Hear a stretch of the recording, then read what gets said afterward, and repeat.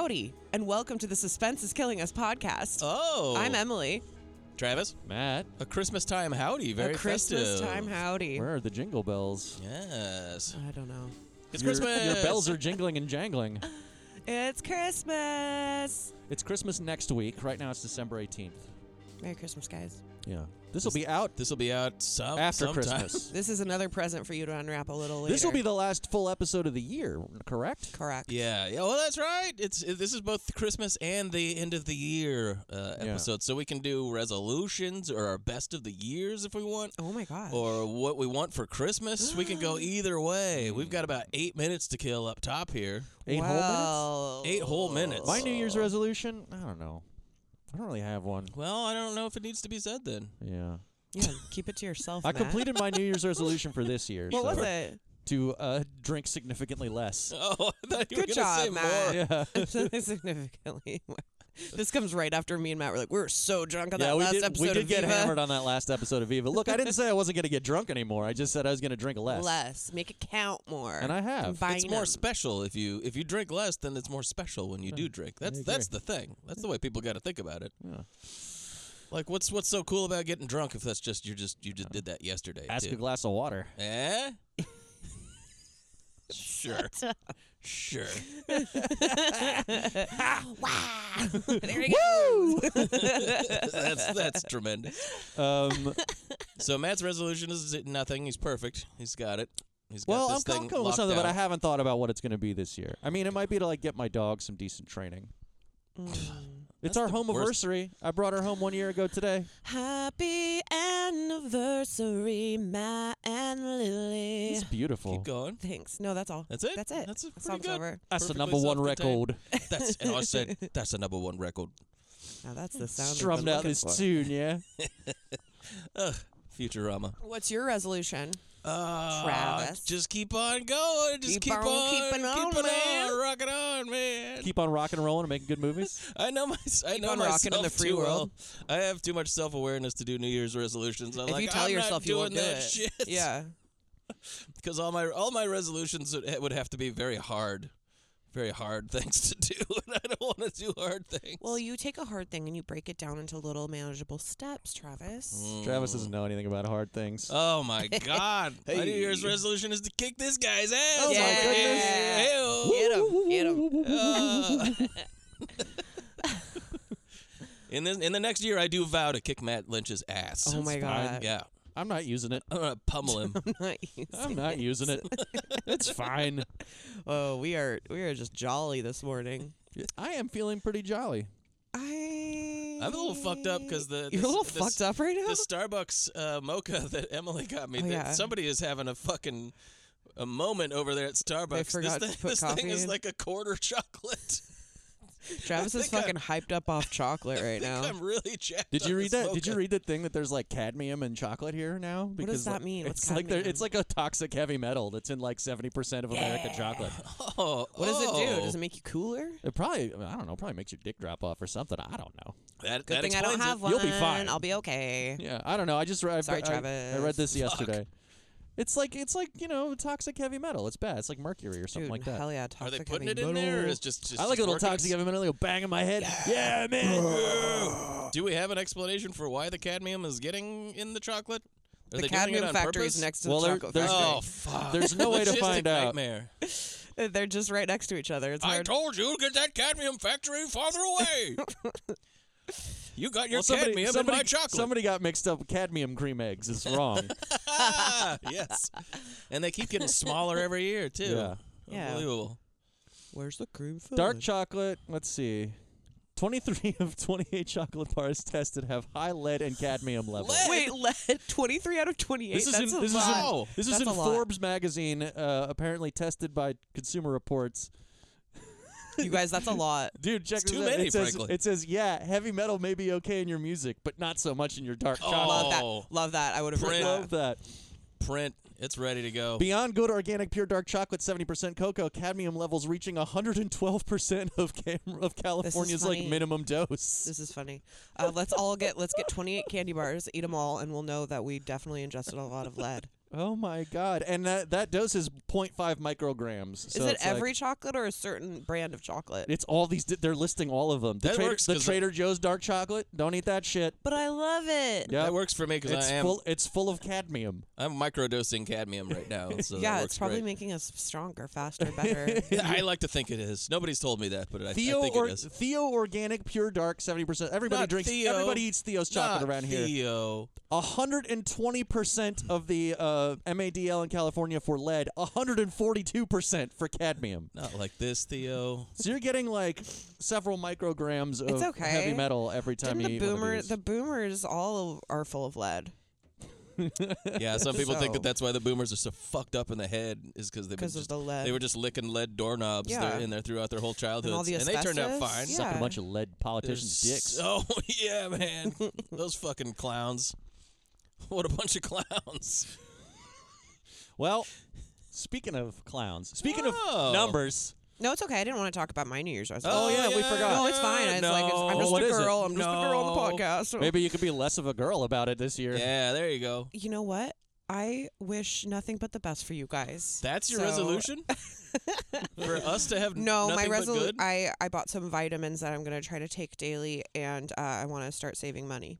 Oh, that's a very Well, good the news first one resolution. is very easy to do. Yeah. Well, I don't know. Have you tried taking pills every day? Gummies. What kind of I pills? take vitamin gummies. Like on a woman's. So not like Demerol or anything? I have my I try to normal take Demerol medication, once a day. and then I have women's multivitamin that has a bunch of good stuff in it, and then I have an ashwagandha magnesium blend that's supposed to be really good for stress. Oh, yeah. Oh heavens, yes. Yes. No, Anyways. just put that into your morning routine. Yeah, I'll try. Yeah. You're I mean, going to be able to save less I- money, though, because vitamins are so expensive. Yeah, but it's not like you have to buy them every day. True. Good point. Investment. Investment. as a person who can barely do anything, that one is very doable. You think I could do it? Absolutely. If I can do it, Okay. anybody can do it. Hopefully they'll change my life. They sure won't. I assume they will. Now the saving money thing, that's fucking hard right there. That's nearly I impossible. haven't had a savings account forever any time. It's because the rent Okay, is ever too have one. damn high. The The rent rent is is too damn high. It's true. My rent is going up this year. Too. Oof. Are you Yeah. going to stay in that place? Well, that remains to be seen. Fortunately, they changed the law, so they have to tell you 6 months in advance Right. before they do this sort of thing. That's which is good. That's a good amount of time. the rare good thing that happens for renters in Seattle. But we'll see. Oh, my God. I was at the smoke shop, one of my bar hangouts, and one of the guys at the bar was clearly a landlord complaining about how Seattle is screwing landlords and all of get the, out. all of this stuff. How do He's like, people and then not- the renters in town, they don't understand what it's like to have to pay property taxes. It's like, yeah, we can't afford to buy a Because house. we're paying re-rent. Yeah, we're paying your property taxes, you fucker. What? I'm changing my resolution, kicking that guy's ass. Kill all landlords You're just is gonna my New Year's resolution. Your resolution is just to kick a bunch of different people's asses. That's the year of ass kicking for Travis. It would be out of character. I've never kicked That's anyone's cool. ass. I and like now I'm how kicking everyone's 2023 is going to be Travis's year of ass The kicking. year of Travis's boot and your motherfucking ass. Have Better you watch seen out. the new Travis? He kicks everyone's ass. he made a resolution, and damn, he's sticking to it. sticking to it. He kicked my ass. He's got a license plate on his bike that says ass kicker. That's fucking cool, dude. That's rad. You don't want to hear that bike coming by. Oh, no, it's stopping. Oh, God. Wait, we've got a second. He's coming uphill. Ring, ring.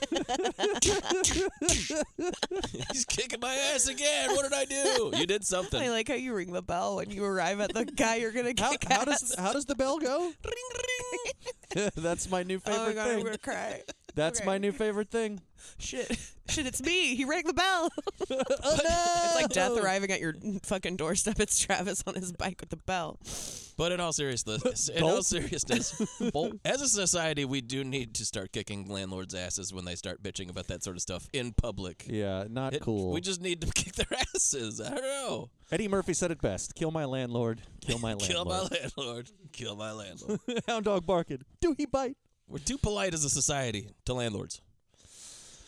And that's my holiday Speaking time of landlords, advice. Okay. what are we covering this week? Well, these movies lorded over. This was my first. Good try. This is my picks. Yeah. Yes. This is my first contribution. And damn, is it a great one. It's going to be a good episode. Yeah. way. And the title of this episode is Dumb and Number. Why's that? Because we have Murder by Numbers, 2002. We have Lucky Number Slevin, 2006, and The Number 23, 2007. What if it turns out that something in this episode adds up to 23 It's or gonna. some shit like that? Absolutely, because we'll talk about it. Law but of you can averages. just do any goddamn math you want to come up with the number 23. I don't know, You guys. can pick and choose any fucking number from anything. It's pretty crazy. And you can Hold do, on to it. And you Hold can on do to it. 32. Okay, all right. Hold on to it. Okay. See, it's driving you crazy already. I'm going nuts because of this number. Anyways, we're not going to kick off with that one. No, we're gonna starting with start 2002's even more boring. Diabolically boring And Murder the by longest Numbers. one, Murder by Numbers. They forged a conspiracy You don't have the discipline to commit a murder and get away with it. Let's see. to commit the perfect crime. Let's derange the world. We will.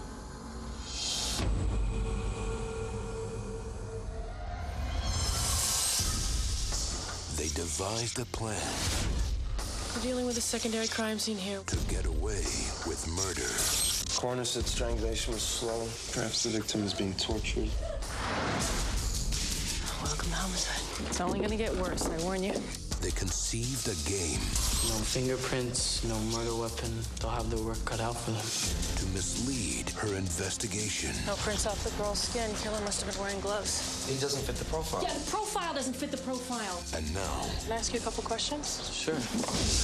You tell her anything about us? when she gets too close, We need to work up profiles on these kids. Look for juvie records, talk to their teachers or friends, if any. they must teach her I think these kids did this. I think they're not even hiding it. They want to prove they're smarter than we are.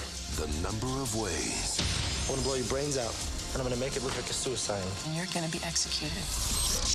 to die. Murder by Numbers. This was sleep-inducing. I felt comatose when this was over. 2 whole hours, baby. Oh, brutal. 2 hours long. I What watched the this fuck? one first to get it out of the way. Same. I watched these in order we're going to do them, so. I think I watched them in order, in chronological This order. is directed by Barbet. Barbet Schroeder. Barbet Schroeder, who directed Single White Female, Barfley. One of our fun movies. one of a fun movie. Barfley. Barfley.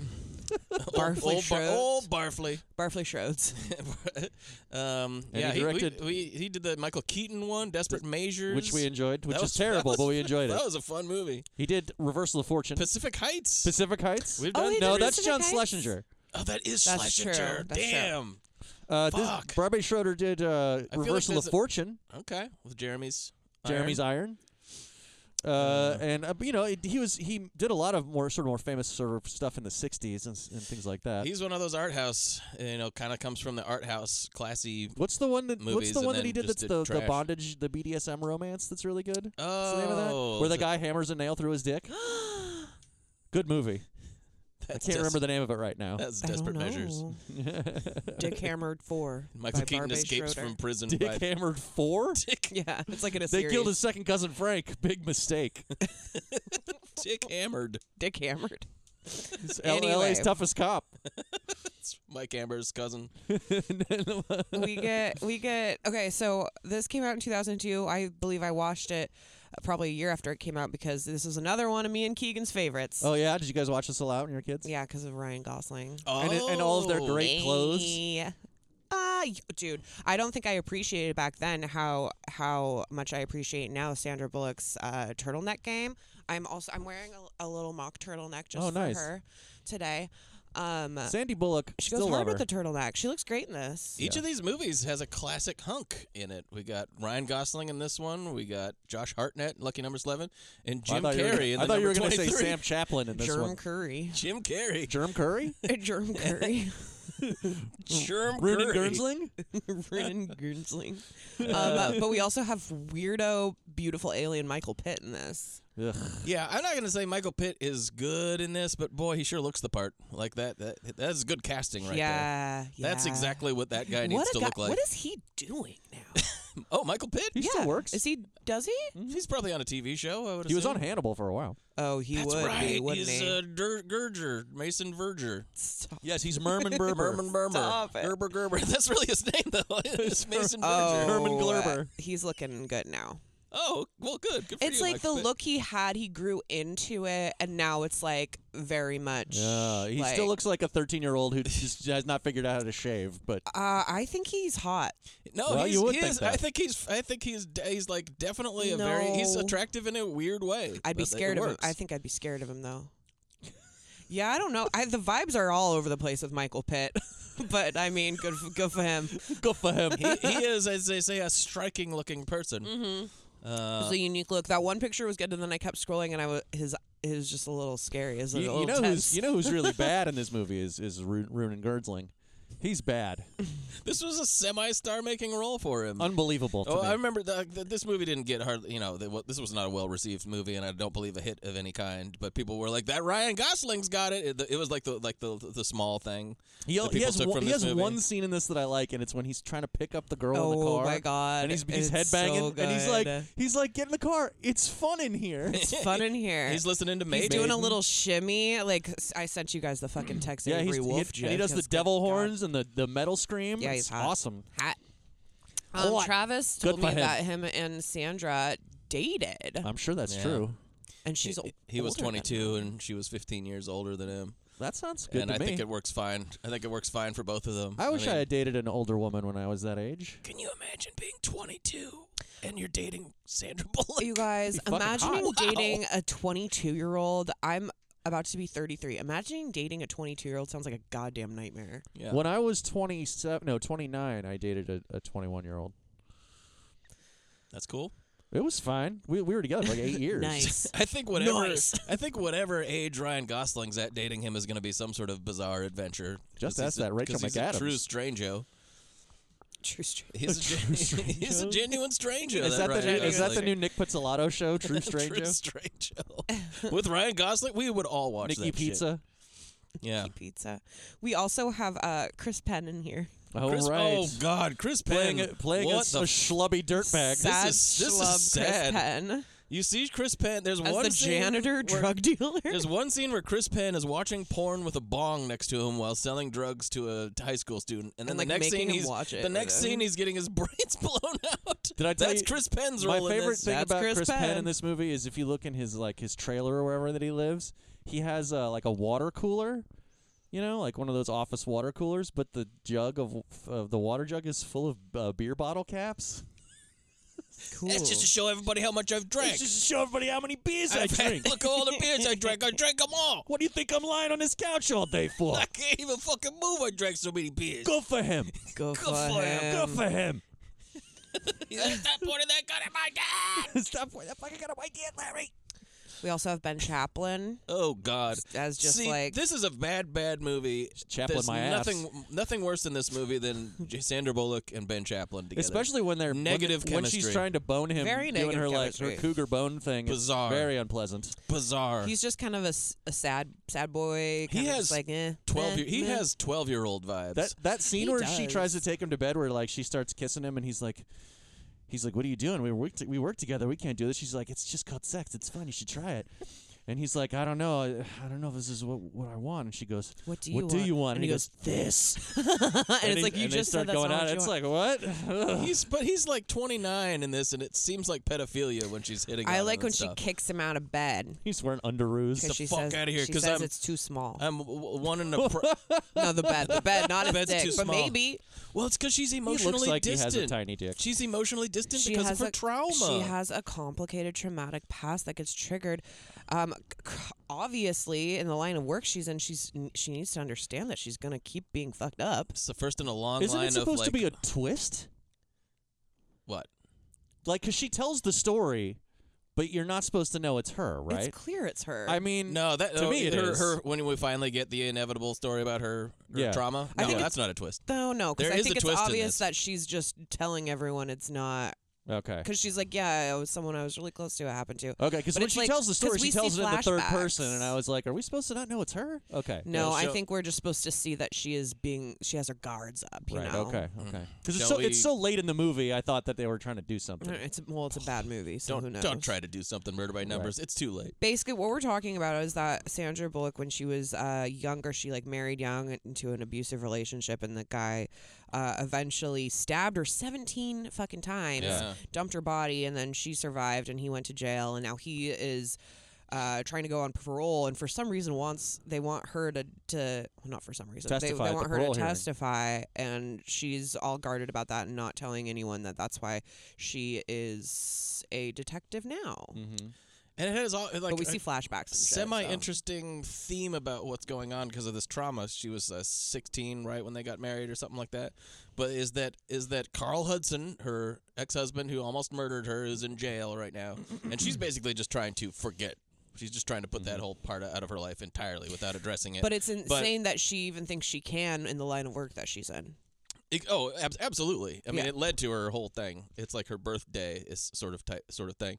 But at the same time, she's like, this guy was cool, handsome, the star football player, and then he turned out to be a monster, and that's why she's specifically going after Ryan Gosling so hard. Because he's cool, popular. He's the same kind of like these cool charming kids, these charming, handsome, psychopath high school kids who get away with everything.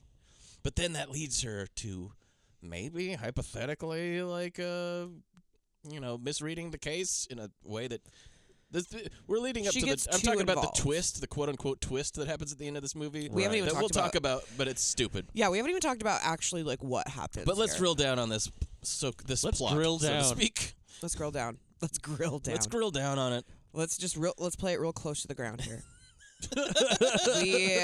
We're kind of dropped into this. These two high school students, Michael Pitt and Ryan Gosling, are in the midst of pulling off a perfect murder because Michael already Pitt started their plan. Is super, super smart, and Ryan Gosling has the charm and the popularity and the money and the family name to kind of, with both of these parts, they feel like they can really pull it off. So why not try? Right. They're both rich kids. And it's like a Leopold and Loeb thing. Yeah, and that's what the guys in Rope are based on as well. Same type of deal. They're like lightly coded as gay, but they don't actually like kiss or anything like that. No, but then later on, it turns into a big part of the story. Absolutely. Yeah. But it's very much Rope, Leopold and Loeb, all that sort of thing. But like, what are we doing with this rope? What's the deal with the rope here? Why's the camera going into my back? Jimmy Stewart and Ryan Gosling, basically the same. That's me. But Michael Pitt is like the intellectual. They're both fascists, of course. Michael Pitt's like the intellectual fascist. He's introduced we see him in class, like quoting, or he's not quoting Nietzsche, but he's basically like, I believe in like Nietzsche type shit in front of class about how just like crime is freedom and all this sort of stuff. Yeah. And then he would of course argue, if people bring it up later on, they're like, no, I'm just trying to like take on controversial ideas and like my favorite comedians. Yeah, but he's the kind of guy who's into like Nietzsche and Gabrielle D'Annunzio and all that kind of stuff. He's an intellectual fascist, and Ryan Gosling is like a dumb, shallow, thrill-seeking rich boy who doesn't have the smarts for this kind of fascism. Right. So they decide to randomly murder someone, and we're kind of dropped into it after it's happened and the investigation has started, and then we find out later through flashbacks actually what happened and like how they chose the random woman and like how they killed her and stuff like that. Right. That's weird. It's part of everything that's so boring about this movie is like, why would that? We already know that they did Literally, it. I was like we watching. Just don't know how, I was watching and I was like, did I miss when they murdered someone? and then later, we hear them talking about it, and then we see afterwards that the death has happened. Yeah. And so we know for a fact that they did it. They talk about doing it. Yeah, we're not in the dark. The movie here. is like, well, wait till they see how they did it, and you're like, well, it's not even that interesting. That's the thing. It's like the movie wants us to be like, all right, are they going to get away with a perfect murder? But we don't really care, and I don't think they will. There's so much stuff to not care about. But then they're also trying to make us care about Sandra Bullock overcoming her like complicated past. I care even less about that. But I really don't care about that. We're supposed to care. We really are supposed to care about Sandra Bullock and Ben Chaplin's relationship in this movie, and that's just not believable. Yeah, impossible. It's not. I mean, Sandra, she looks great in this though. She truly is so gorgeous.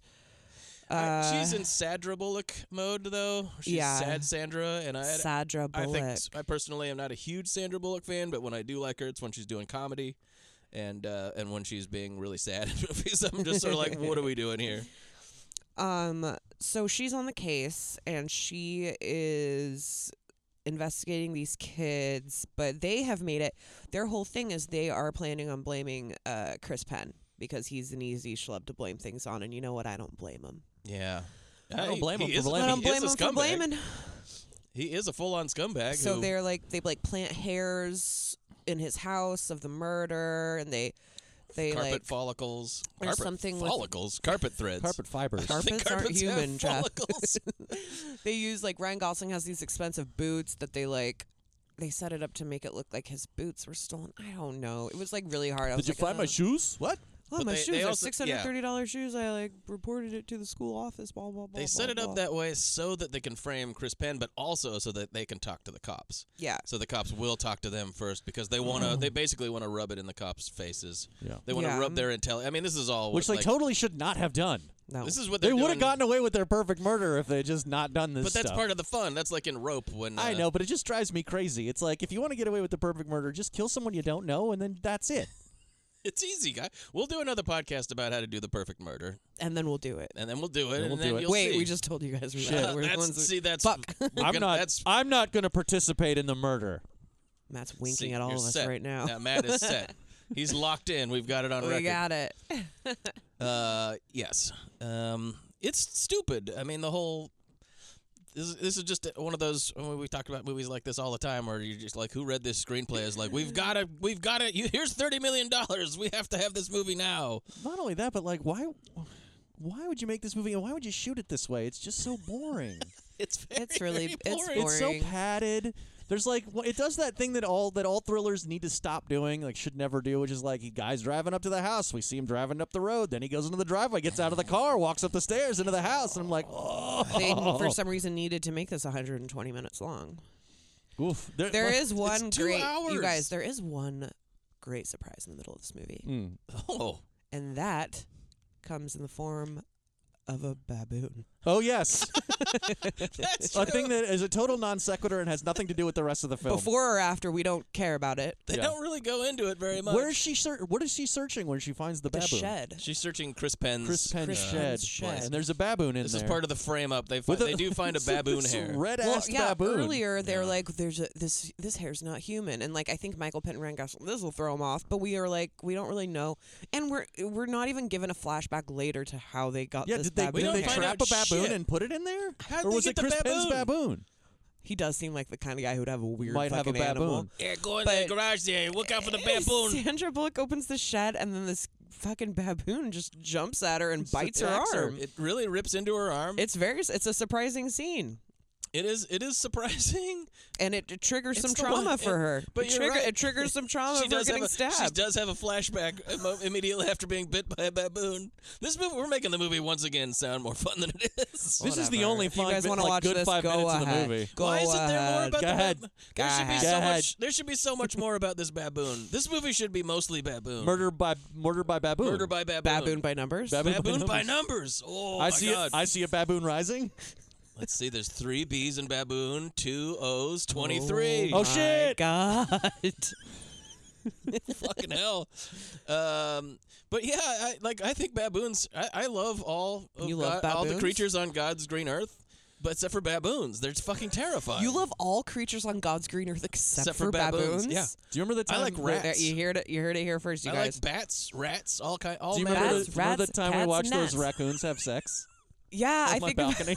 think about it all the time.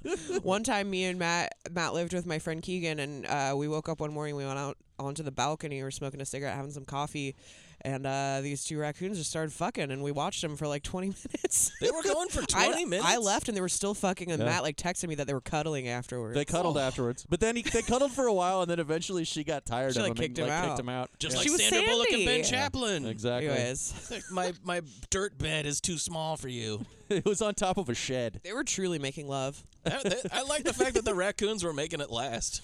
It was a lot. It I was didn't like know animals- surprisingly. I I think didn't that's know why we kept animals watching fucked because for like long. we were Kept It's going. it was surprisingly tender Yeah. as well.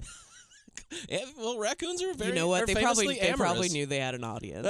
Yeah. Baby, Just turn you on as someone's much as me? watching. Yeah. You guys like to watch up there? Oh my god. But it's in raccoon. They were mad that we didn't give them like some empty ramen bags or something afterwards. That's the raccoon That's saying a you guys raccoon like to voice. watch. Bring, bring. Oh shit, Travis is here ready Travis to is kick the kicking those raccoon's raccoons' ass. asses. This is for fucking in front of decent people. This is private business. Lovemaking is sacred. I'm not a decent person. We were never decent people. I always am. Lovemaking. Lovemaking. This is for Oh, lovemaking. that is my New Year's resolution. I'm going to be a person who refers to sex as my God. lovemaking. Lovemaking? Yeah, I'm going to be one of those people. So exciting. He's going Since to kick Woody- your ass and then lecture you on lovemaking. Since Woody Allen got canceled, somebody's got to do it. Intercourse? Oh, boy. No, lovemaking, the weirdest one. Sure. We were making love. no. You know, I make love to you. You make love to me. We make love together. What are you, a stroke victim? Like Wittgenstein said. like in Dostoevsky. Oh, no. Stop. And so forth. Murder by numbers. There's a scene with a baboon. After making love, she kicks him out of the bed, says it's too small. He's like, how can it be too small? Ben Chaplin seems like he's 14 years old. Now he seems like he's younger than he seems like an 8-year-old or something like that. I mean, he's like a he looks like he's wearing a he's like clip-on tie. Truly bananas. He's too genuine. He He needs to take a page from Ryan Gosling's book. I think so. You can get absolutely zero read on this character. He has like no sense of humor. He's cute. Is he? Well, Is I mean, I guess that's it is obviously subjective. This is the same thought process that goes through the head of every woman who dates me. Is like, he's cute. Is wait, he? Is he? Is he? Is he? I like him. Is he wearing a clip-on tie? I like him. Do I? Do I? But like Sandra Bullock has dealt with this huge, unbelievable trauma, and she's pretty funny. I mean, she's very sad, and she'll have sport sex with you and kick you out of bed. She's dealing with it through her humor as a defense mechanism, which is what most females do when they have to deal with their trauma. That's right. Absolutely. Well, you're going to start taking vitamins. But Ben Chaplin, I'm going to be fine. But their kind of dynamic is like the sort of thing where Ben Chaplin will say something very sincerely to Sandra Bullock, and then she'll say a funny joke, and he'll just like, this isn't funny. We're not joking. He has no charisma at all. We're talking about a murder. but here's a line. So she gets called the hyena. That's her nickname around Why the office. not the cougar? She pees standing Well, up that no, one. they tell you why. I know. Because hyena ladies, they actually thought that there were no such thing as female hyenas for a long time. That makes no because sense. Female hyenas have big long clitorises. Yeah. That look like penises. And so she goes, they call me the hyenas Stop because it. female hyenas have like fake penises that look, and then you get where they're going with that. And then Ben They Chaplin, call me a hyena because I have a huge clitoris. well, that's why they call her that. And then he goes, does that bother That's you? why they call me hyena. But listen to this. She goes, does that bother you? And she goes, no, I just wear loose-fitting slacks. It's not a problem. Like, How that's a did classic how joke. did I It's fucking classic miss joke that structure. entire? Good stuff. That's actually a good joke. My brain made me black out for that one. I guess. That's the best part of well, other than the baboon, it's the best part of the movie. Weird. She has there's a couple parts where you're like, that's pretty funny, Sandy. I mean, pretty funny. I think at the core of Sandy, she is a funny. They should have gal. made this one of the Sandra Bullock Ryan Reynolds movies, where like instead of Sam Chaplin, it's Ryan Reynolds, and he's just like really funny the whole time, allegedly. I hate to pile in on Ben Chaplin, but yeah, instead of Ben Chaplin, anybody. What is Ben Chaplin good in? I don't know. I don't remember any other things that he's in. I'm sure I could think of something, but I'm not going to. Chaplin. Is he in the Thin Red Line? I haven't seen Yeah, I that. believe he is somewhere he's in the there. Thin Red Line. I could see him fitting into a Terrence Malick. Yeah, isn't he the one whose wife is I believe he is cucking him? Yeah. Oh, he's in Cinderella. He's in Thin Red Line. He's in Snowden. He's in Ugh. Dorian Gray. No one saw that. He's in Dig, Tarzan, Legend of Tarzan, Ben Chaplin, everybody. Twixt. Ooh, the Coppola. Yikes. That's not bad. Good movie. Really? Yeah. Oh, he's in The Interesting Truth About First Cats person and to tell me Dogs. that. Oh, he is the cats and the He dogs is the in truth that about movie. cats and dogs. I think he's fine in that. I honestly, maybe it's just this movie. I don't know if I'm a big Chaplin fan, but I don't think, but he's bad in it, and I think he looks bad in I don't it too. think he probably wasn't the first casting choice. Maybe he wasn't happy or something making this Something was movie. I going don't on. know. Something was Maybe going he on was in his jealous. personal life. Maybe he was jealous that Ryan Gosling got to hook up with Sandra Bullock and not him. Like he was like. Speaking of maybe, jealousy, maybe there's something a for Chaplin. whole subplot in this too, where like Michael Pitt is having a thing with he's got a crush on this girl, Agnes Bruckner. Agnes Bruckner from the Glass House. From the Glass House, and then Ryan Gosling cucks him, and then tells him about it. Yeah, he like gives him a tape of them having sex. Effortlessly cucks him because he's so good looking and charming that he can sleep with it. And this is after he tells him that she spreads like peanut butter. Yes. That chick spreads like peanut butter. How did I just like not my brain Is like that the chunky my kind? my ears What kind? like my ears would not let me hear these lines. Like, what? Ow, my freaking ears! My freaking ears! That it's very hard to sympathize. Disgusting. It's very hard to sympathize with Agnes Bruckner because she does seem to have a thing for fascists. Like, why are you so into both of these fascists? Yeah. Well, he has this line later on when after he like shows Michael Pitt the tape of him fucking her. He's like, "You'd be amazed what a chick without a daddy will do to get some male attention." And it's like, yuck, man. Well, he's evil. He's evil. Sure, I mean he's evil, but also like yucky. There's also a part in this.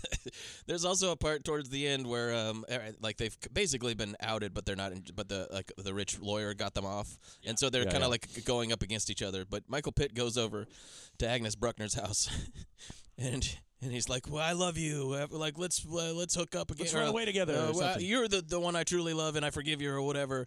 And then he goes, "I killed somebody." And she's like, "Really? No, you didn't." And she's like, "Yeah, I really killed someone." And she's like, "Ooh, well, let's sit down and hash this out and talk about it instead." Anakin, you're going down a path I can't follow. Exactly. I was gonna say she reminds me of Padme. She's like Padme. Oh, no. Why didn't you just leave when he told you when killed he murdered women and younglings? children? Yeah, exactly. What is happening? It is just immediately like robs that character of any like. You know, I don't give a shit about this character anymore. And then there's also the intimation that that Ryan Gosling and Matthew Pitt had some kind of homosexual relationship. Yes. Because later it becomes clear that they're experiencing some heavy jealousy for each other. Yeah. I liked the part after they've been like basically caught, and like they're under house arrest now, and Ryan Gosling is just like, "I'm leaving," and he storms out of his mansion, and his mom is just in the living room going like, "Hey, you're not supposed to leave. It's a condition of your and he's out the door. And then she's like, "Are you coming home for dinner?" Yeah. It's so good. They're these rich kids with distant parents, and they're described as just basically have like their parents are their credit cards. I think somebody says something like that. Yeah. Their only supervision is their credit cards or something like that. These poor rich kids who are looking for something to do. Yep. It's very sad in its way. Not enough parental. Too much TV. Not enough parents. Too many video games. Too many video games. It's these goddamn video games. I'm telling you. But they don't really try to analyze it all that much. So the movie's not really interested in anything really. So it all I don't even know. Like what else?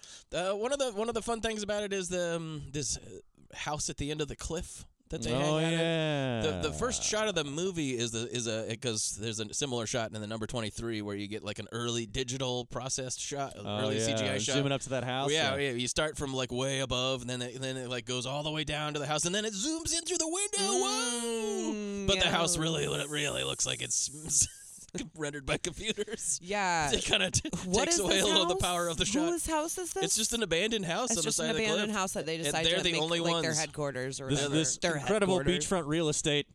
Yes, completely abandoned, astonishing location, and only the two kids have discovered this huge house, and they light candles and read drink fascist. Yeah. They drink absinthe and say fascist things to each other. So they make it so that it is clear that Chris Penn's the one that does the murder, and Sandy's still not buying it. She still thinks that Ryan Gosling and Michael Pitt have something to do with it.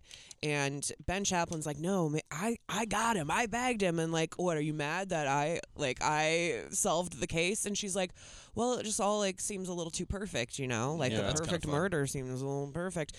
And then to kind of tie up loose ends and kind of end it, Ryan Gosling goes and shoots Chris Penn and makes it look like he killed suicided himself. Yeah. So weird detail, since for most of the movie they are selling Ryan Gosling as being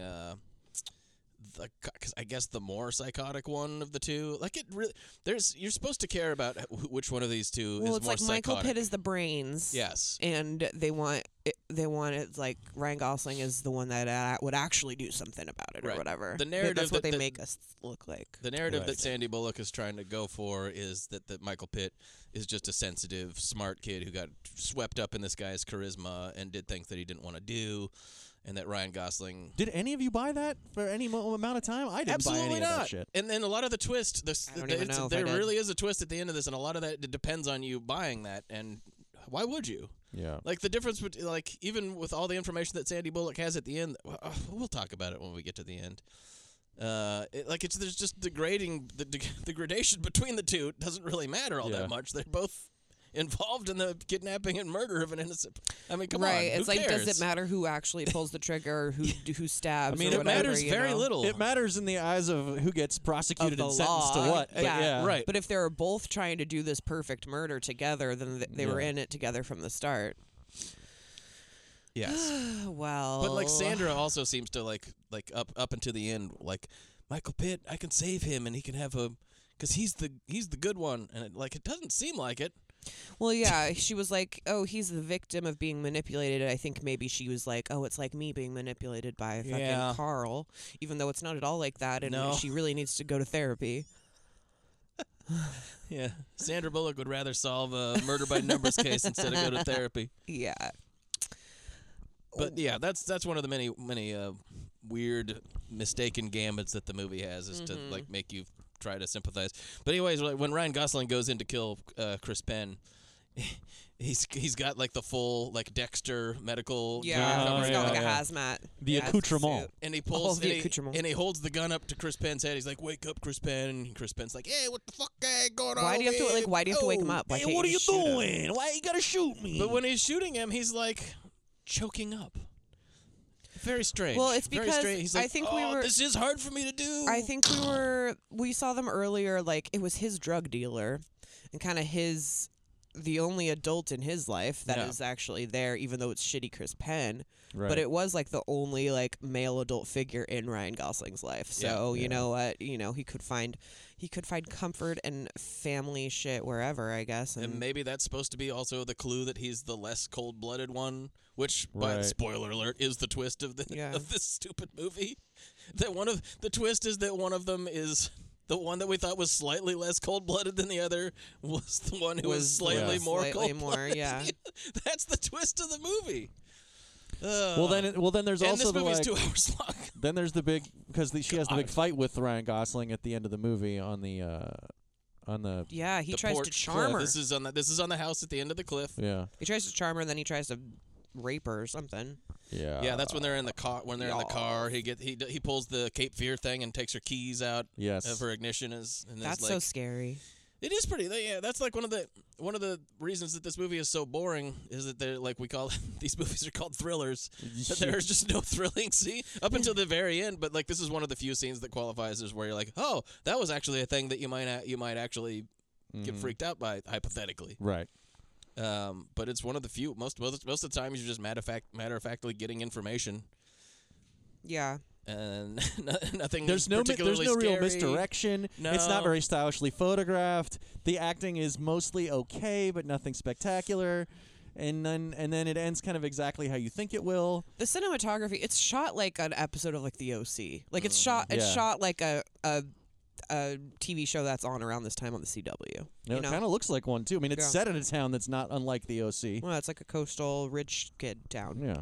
Do they never identify what actual town it is? Because I usually keep an eye out for Is these it on the sorts of Cape things. somewhere? I forget. I think that you see the name of the town on the police station. It's like San Medino or some shit like that. Not a famous town, or But possibly even a fictional town. I don't. It might not be real. Probably I don't fictional. know. I don't know or it care. It doesn't worry itself with it, and frankly, neither should we. Yeah. What we should be concerned about is which one of these teens is slightly more evil than the other one. Sandra believes it is Michael Pitt, so she what believes even Michael Pitt happens? is slightly less evil. They call, like Ryan Gosling's done, and then she goes to Michael Pitt and like pretends that she's gonna help him. Like, well, wait, did we talk about Ryan Gosling being thrown off of the? Well, we talked about that they fight, but yeah. They fight. He like licks her face, which was really creepy. He does lick her face. That part was really scary. And then it seemed like a weird time to do that. We get but he's crazy. But He's was crazy. he? It's crazy. like decide. And But then yes, we yes, he have was. we have one of, our favorite kinds of deaths, which is someone falling off of a cliff. This is a fun bad special effect too. Yeah, because he I always like it when they hit a thing when they're right. Yeah, yeah, and the camera's up above facing downward, and then it's like a FX shot. But he is like going and then he hits like another thing jutting out of the cliff, and his body goes spinning. You're like, that's fun. I always enjoy that. So then she turns back and she's like, okay, like, Michael Pitt, I can help you. She's hanging off the porch. Yeah. He helps her get back up. So then we're like, oh, like, he's not gonna throw her off. Blah blah blah. This is also a good instance of there's like poorly shot like thriller sequence where it just goes on too long. Like she's hanging from this thing for such a long time. Like it starts to seem less urgent when she could just hang from this thing and have a long conversation with him. And then we just like watch for a long time as she like scoots her way up, and like she helps him then, and it's just like it's kind of okay. Funny. It's kind of funny when because he has to like he like leave. He's up above and she's hanging from the thing. She's like, you have good in you, Michael Pitt. You're not as evil as he was, so you can save me. And he's like not saying anything, and then he walks away, and she's like, "Oh no, he's leaving me, no!" And then he comes back, and he's got like a stick, a rod of some kind, and she's like, "Oh no, don't do it!" He's like gonna hit her. She thinks she's gonna hit her, and then this just goes on and on. And then he eventually like reaches it down, and is like, "You can grab onto this." And she's like, "Oh, you are good." Yeah, it's an excruciatingly long scene. It just goes on and on. It truly is. But then when she does grab the thing and pull herself up, just the way that it's executed, you kind of go like, I don't see why you couldn't have just pulled yourself up on your own. It didn't seem like it was that. It doesn't seem like you were in that much of a trouble. They just don't. There's no urgency. There's no urgency to any part of it. So then they're it's both like up. that scene in Postcards from the Edge where Meryl Streep is dangling from that cliff, and then she just goes like this. She goes, ah. I've never seen that. Oh well, it's classic special effect. A great movie though. Yeah. So okay. Well, it's time for the twist. Time for the twist. Someone else explain this twist, because it's just that Michael Pitt was the one in the end who actually. Yeah. Oh, she's like, they have the tape, so don't worry. And he's like, what tape? And she's like, oh, there was a tape set up in Ryan Gosling's room that shows that he killed the girl. So you don't even have to worry about like arguing that you didn't. And he's like, I think I should talk to a lawyer, and it becomes clear that he was the one who actually did it. And she uses classic detecting to figure this out, because before Ryan Gosling throws her off of tries to throw her off of the cliff, he's choking her. And then, after all this has passed over and all the other cops have arrived, she's looking at herself in the mirror, and she sees that this ring, a mark on her neck where Ryan Gosling was choking her, and she goes, "Wait a minute! There was no ring mark on the corpse that got choked, that was choked to death. So therefore, Michael Pitt must have been the one that killed him. So he's the one that's slightly less evil." I don't think I would have even gone there, which I guess is why I'm not a detective. But I mean, people can take their rings off. Yeah, I'm like, do you That's wear why your ring you're not every a single detective? day? That's the only reason I'm not a detective. Well, I wish you were a detective. Damn. Be a detective. Yeah, that's You're my so New Year's close. resolution, is to like finally overcome what is stopping me from being a detective. Yeah. Hell yeah. I can't wait. And taking vitamins. So Step 1, take vitamins. Step 2, be detective. Be detective. Step 3, profits. Step 3, profit. And that's when I can start my savings account. Yeah. But yeah, then Sandra Bullock does some sort of like real half-assed. Like, this movie's very half-assed. She's Svengali's him. Oh, we actually have video of you killing him. And he's like, oh, well, I guess I'm guilty. And burp, burp, the end. But again, like we've been pointing out, the idea that the difference between this is supposed to be like some sort of monumental, like, oh my God, Michael Pitt was actually. It really was like, but okay, they were both sure. evil. Right. It doesn't matter to me. Well, I never thought that he wasn't evil. Yeah. They're a package deal. Yeah. He's a fascist. He's a guy who loves fascism and talks about fascism, and at the very least, even if he didn't do the actual choking, was on board with multiple murders. I mean, Yeah, it's doesn't very matter. They're strange. both Like, who insane. cares? Yeah. But it ends with emotional beat where Sandra Bullock, through the process of these events, learns to come to terms or to face up to the trauma that she had. And she Yeah, testifies, right? at the very end. At the very end, she's waiting in the to courtroom. testify. It's in the courthouse, and you hear them going like, "Oh, we're calling whatever your name is, Sandra Bullock. We're looking for Sandra Bullock, whatever your name is." Sandra Bullock, whatever your name is, Hyena. please come to the courtroom. And then she's around the corner waiting, and she gets up and she's like, "That's me," and she walks into the She courtroom. faces her demons and keeps him you know what? behind bars. did it. I gotta say, I don't think they did a very good job of like connecting her trauma with the story we've been watching. They tried. They tried. They try really hard. They tried really hard by inserting all these weird flashbacks, and then the baboon trauma trigger. The baboon trauma trigger. Yeah, they famous did, they psychological test, the baboon trauma trigger. Yeah. She does find the corpse in a bag, Laura Palmer style, just like she was found wrapped in earlier. plastic. That's pretty spooky. Like that is at least one effective thing where you find out that she was just found in a bag. Yeah. And she was still alive. Like you see like this woman going like, "I've got her," and she's like holding her hand, and then she goes like twitches back to life again. It was pretty gnarly. 17 times being stabbed. Yeah. Are you kidding me? Oof. That is 16 too many times for me. That's 17 too many times for me. And when she's You telling want us, just one's fine. it's fine if you do it right. But she has another joke about when she's telling Ben Chaplin about this, where she goes like, "Ruin my favorite dress." I'm like, ooh. Yeah. Ooh, this lady's covering her trauma with humor. Trauma. This is Michael Pitt and Ryan Gosling pretending to not be friends with each other in class, while Michael Pitt is. If you're a guy like this, you probably shouldn't make public speeches about how you're fascist and you believe crime is freedom. But Ryan Gosling like raises his hand after Michael Pitt's made his little fascist book report. He was like, "What's a dork like you know about power?" And then he goes, "What does an ignoramus like you know about philosophy?" Good point. And then the teacher, when Michael Pitt is going back to his seat again, the teacher goes, "Thank you.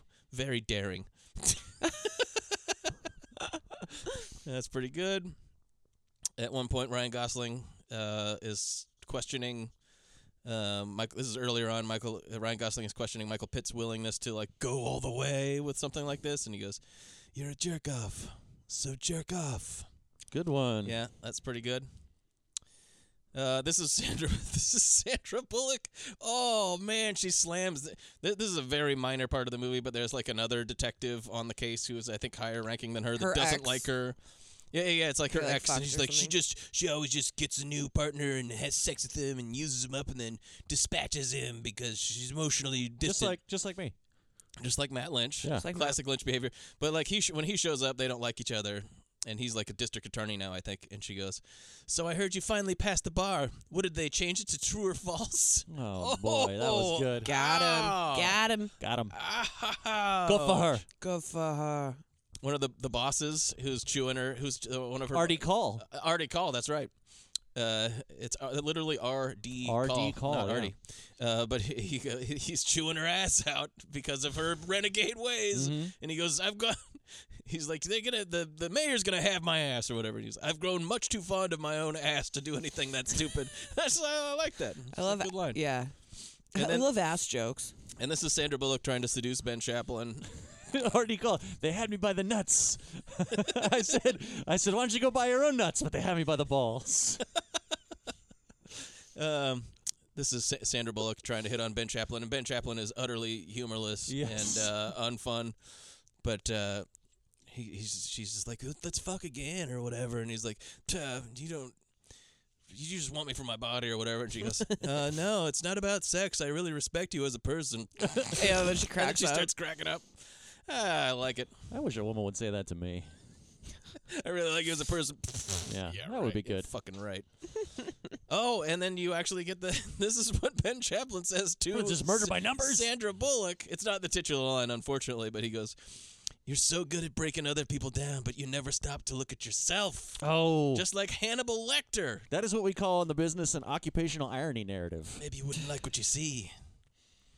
But that's good enough. Let's. Yeah, that is good enough. I'm done. Are we done? Murder by Dunders. Oh my God!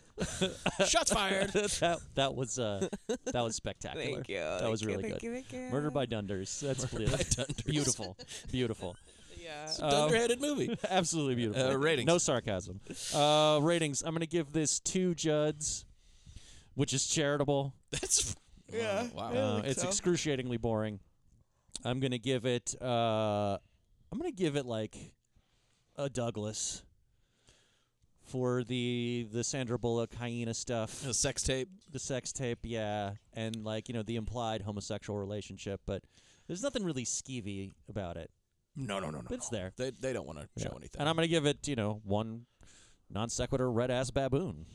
The man, there's briefly this. You're like, this could be a baboon movie, and then and then the baboon is gone, never to be heard of, never to be seen or heard of again. The last scene they just should have been put him back in the shed. They shut the door. Yeah, they barely addressed the baboon. They should have had a big showdown at the cliffside house and killed both boys, and then the last scene, the switcheroo scene in the interrogation room, is with the baboon. No, the baboon saves Sandra Bullock at the end. Comes back and pulls her up with his freakish baboon strength. Yeah, and his big giant red ass. Picks her up. That's so scary. He puts her on his red ass and carries her up. I would have just let go. It's just like Avatar. It's too scary. Grab onto my horrible baboon hand. No, I'd rather just let go. Oh my goodness. Baboons are awful. The raccoons of the primate world. They're not nearly as sensual. Raccoons make love. That's true. Sure, we're gonna make love on a pile of leaves. On the roof of this shed. I swear I'm eating garbage all day. I just want to make love to you. You're my girlfriend. Oh, God. Please stop that. You're my girlfriend. Sure. Okay. The Woody Allen sex raccoon joke. Let's go. Emily wants to stop. I hate it.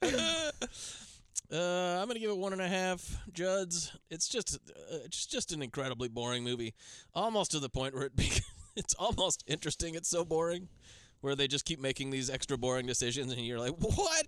Come on, just be a movie. Why? Why can't you? But it does have that baboon, and Sandra Bullock has a couple funny lines. Ryan Gosling is hypothetically charming or amusingly sinister, seductive, whatever. I don't know. But it sucks. I'll give it 1.5 Douglases for the sex tape, and for her general Padme-like interest in fascist dudes. And then I'm gonna give it. Oh Jesus H Christ! 10 out of 10. 10 out of 10 carpet follicles. Okay. Okay. I'm gonna give it to whatever. What? Judds. I was like, where am I? Sorry, guys. Okay, 2 Judds. It was really, really boring, but you know what? I mean, I watched all of it. I don't know. I don't feel like it should be 1.5 for me personally, but I also don't even feel like it should be 2. Maybe it's like 1.75, but we're not doing that. I'm gonna give it 0.5. Yeah, but even I don't want to do that. I don't even want to rate this one because it's just such a nothing to me. 1.75, I guess, and then 0.5 Douglases just for I guess the sex tape and the whole hyena thing that I somehow missed. And then I'm gonna give it. I'm going to give it Ryan Gosling shimmying to Iron Maiden in the car. Yeah. She spreads like peanut butter. Spreads like peanut butter. Yucky. That chick spreads like peanut butter. Yucky. Ryan Gosling. Pretty yucky. Pretty yucky. Speaking of pretty yucky, yeah. They should call this movie Yucky Number Slevin. Oh. Nice. But, yeah, it sucks. Kansas City Shuffle. There's a lot of people. People connected only by the slightest of events. Then why don't you just go ahead and give me your wallet? Am I being mugged? That is how these affairs begin. The cat's in town. Good cat? Who's good cat? He shows people die. He vanishes. What are you looking for? This is our guy, Nick Fisher. Who is he? Just a loser.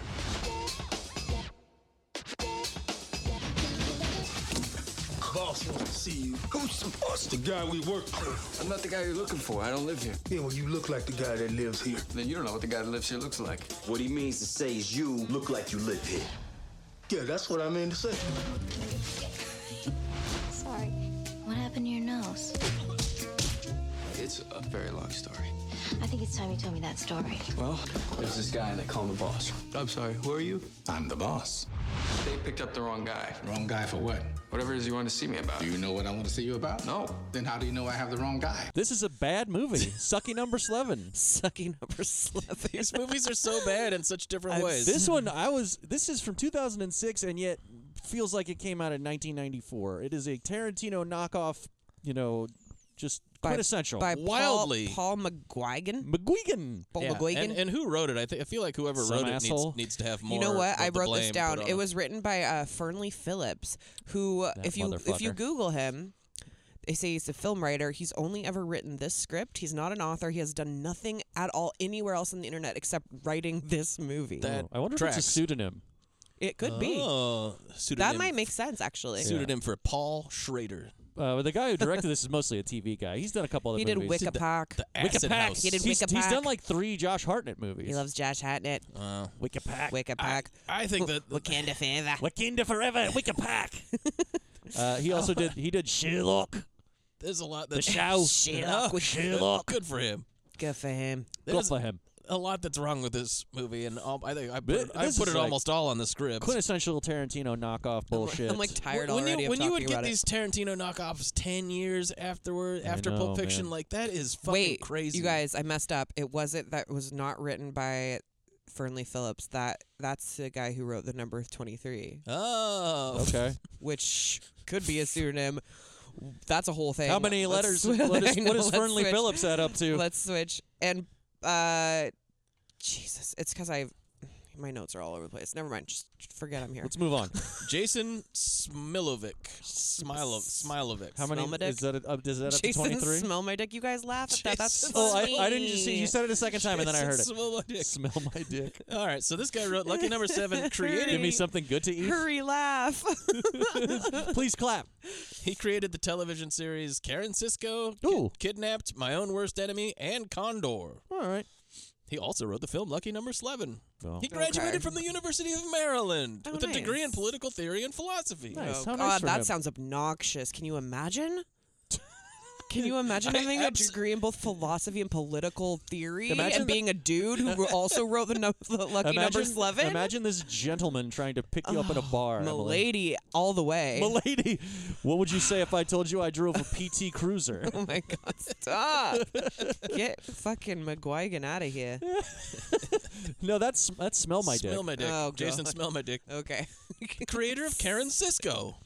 Come on. In any case. Give him his flowers. In any case. Please clap. Please clap. Please clap for Jason Smell My Dick. Poor guy. This movie starts He's fine. with Created Karen a Cisco. guy. And who's the guy? Okay, so this movie's doing all of the Tarantino stuff. You got Yeah. the pop culture stuff, but more obnoxiously, well, I don't know. The if it's more jumbled obnoxious. chronology. Jumbled chronology. A million. Where like the pieces are all supposed to like fit at the end. A and very you're like, stacked oh, shit. cast here. A very stacked. Why? Somehow. Why? But it feels Why very so stacked? It feels very like mid 2010s Europa Corp or like straight to video where like these are the guys now that are like paying off their tax bills by showing up in 18 direct to video spy movies that we can do in one scene. Yes. You know what I mean? Yeah. Because you got like Kingsley, You got Willis, Tucci. Kingsley, Tucci, Morgan Freeman. Tucci Frucci.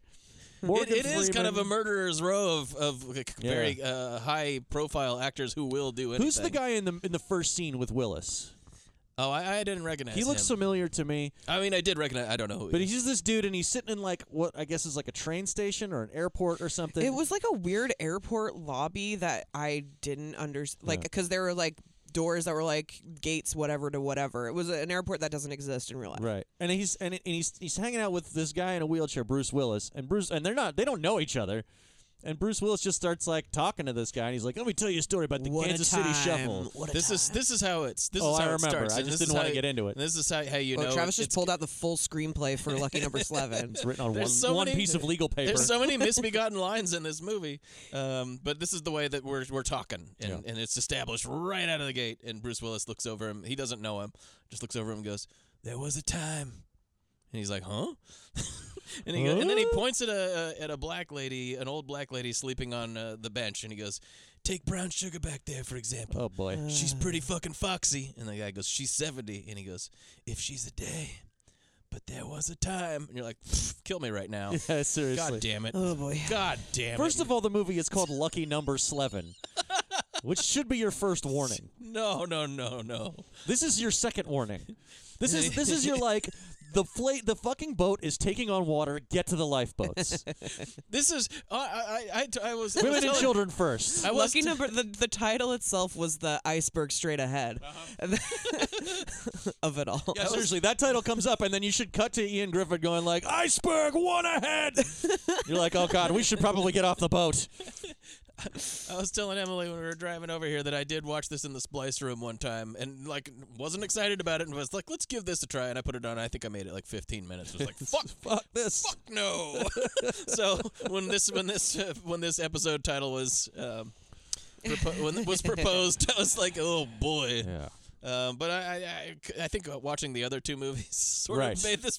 I don't know if it's better, but it's I hated this one the least, but I hated it a lot. I think I hated it the least. You guys, I thought this one was probably the worst. Well, I don't know. We're talking about varying degrees of shit. Oh, I don't know either. But he talks about the Kansas City Shuffle. Involves a lot of people. People connected only by the slightest of events, like whispers in the night. Pal. That in that place no one ever forgets. When these people are just talking like this all the time. Imagine if someone at the airport was talking. It should do the airplane joke where like now it cuts back to the other guy and he's like pouring gasoline on himself. He's gonna light a match or like he's got a gun to his head. He's hanging himself or something. So he starts telling this story. So like already we're like not even in the main plot, Right. and then we're in a flashback in a story that Bruce Willis is telling this guy. We don't know who any of these people are. And the flashback story is this guy, some dude, I forget his name. We're not going to be able to get into these details. Max. Right? Okay, Max, and he has a little boy named Max's Henry. little boy named Henry, and hey Henry. I don't know what Henry. All right, Henry. Schmax and Henry. Schmax and Henry. And Max is a gambler, and he gets there's this whole long protracted bullshit about like the gangster rumor mill trickles down to Max, and he finds out about a sure thing about a doped up horse at the track, and he's gonna like bet on this horse. And make a bunch of money and bring his family, get a nice house for his wife and his kid. He takes his kid to the horse track. He's a degenerate balloon head gambler. He's a degenerate balloon head gambler. Well, first he goes to Danny Aiello, the loan shark, and says, I'm going to put $20,000 on the doped up horse. Aiello there for an afternoon. For just a second. And Danny Aiello's like, you better have this money because you don't want to fuck with these guys. If you don't have the money, they're going to kill you. And he's like, I got the money. God, just don't do it. I know, just don't do it. Don't do it. Just don't. Degenerate balloon head gamblers. But then they go to the track, and I love this part of the movie. This is probably the only thing in the movie that I thought was legit hilarious. He goes to the track, puts the $20,000 that he borrowed from the mob on the horse. He leaves the kid in the car, and he gives him his watch. Right. And then goes to the horse race. The horse race is happening. The horse is totally going to win, and then the horse falls on the track and I hate seeing horses fall in movies. It's very sad because you only shoot them afterwards. Well, they used to. Well, IRL. Oh, if a horse breaks his leg, yeah. Okay, they have ways of making horses fall now. I'm sure they have. No, I didn't mean that they shoot the movie horse. No. Okay, they did used to. I mean, they used to shoot horses, don't they? Like in an old movie, like a 30s, 40s movie, if you like see horses running and then the horse falls down, they just put a tripwire up and trip them. That's it's so fucked up though. It fucked that horse right up. I think it's because they're so big and there's no. I mean, I feel like with dogs you can teach them how to be actors or whatever. With horses, they don't fucking know what's going on and they're gentle and they're not trying to hurt smart. anyone. And then they fall and they're like 1,000 pounds. And we're just looks tripping them. And we're just on them. I don't know. It always has really bothered me. This is terrifying. Anyways, I don't like it. Go on. Anyways, the horse falls. The whole plan is shot to hell. Nobody's going to get their doped up horse money. But my favorite thing about this is immediately Max goes, he's freaking out, goes out to the car to go home. They've kidnapped the kid and kidnap him right away. They're like, oh, you shouldn't have bet that money on that horse. Mm-hmm. It's like the mob doesn't come after you like the second the mob you lose wasn't the waiting bet. in the parking lot. Yeah, well, this is a super mob. They'd at least go like, hey, do you have our money? Yeah. I mean, they didn't even wait. What if he had it in his pocket? Like, what if he had it? Like you don't know. Check I to didn't be even think sure. about that. That's funny. Go kill his family They literally first. have kidnapped his family already. Yeah, it's true. Well, they kidnap his kid, and then we see that somebody has gone to his house and murdered his wife. They move fast. All right, so it's like, wow. By the law of movies, we see the wife. We do see the wife getting blown away with a shotgun. You're like, Yes. oh. And then we see the kid, like someone putting, you don't see the face of the person. You see someone putting a gun up to the head of the kid, and then we cut away, and we don't see anything. We're like, the kid's still alive. Kid's still alive. Still alive. He probably also, the guy who didn't shoot was probably also involved. I'm going to spoil this right off the top of the movie. Oh, yeah. Because you guess. Because then the next person you see is basically Josh Hartnett, and you're like, well, that's the kid. They look exactly alike. Kid is Josh Hartnett. He's getting revenge. You guys, I didn't know. You didn't catch this? I didn't know. The little boy was just like, oh, is that supposed to be Josh Hartnett as a little boy? It's Hartnett. And then as it goes along, Josh Hartnett is so like selective about it. We don't find out anything about him, and you're like, yeah, of course, because he's the kid, and he's getting this is all a revenge thing.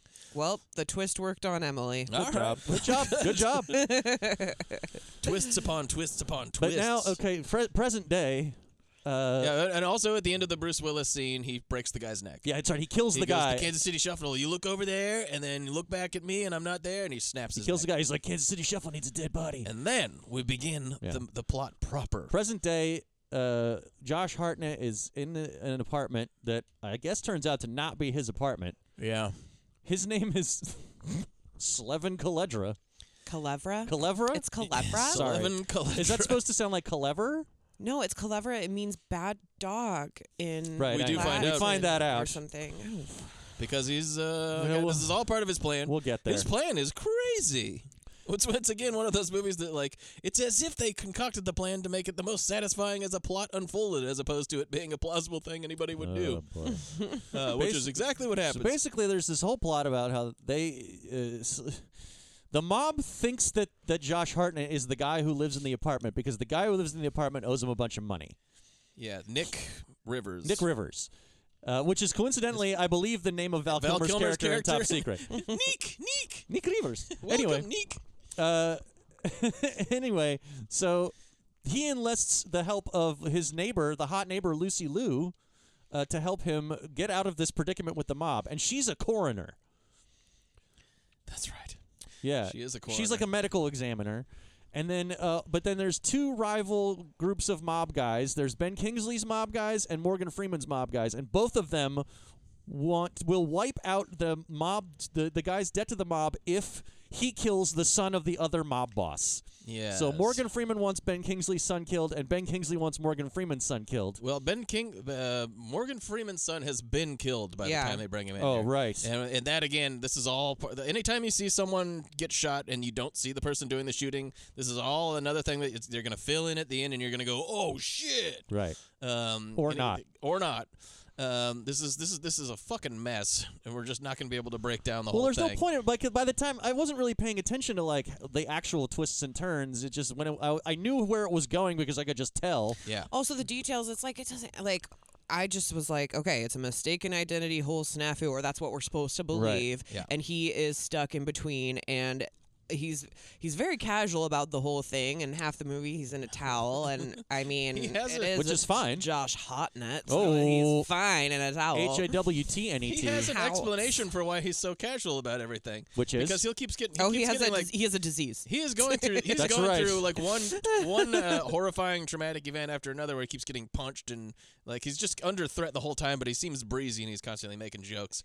And at one point, Lucy Liu's like, "Why do you seem so casual during all this stuff?" He's like, I have atorexia, a condition characterized by freedom from worry or any other preoccupation, really. Is that real? I think atorexia was the original title for Annie Hall.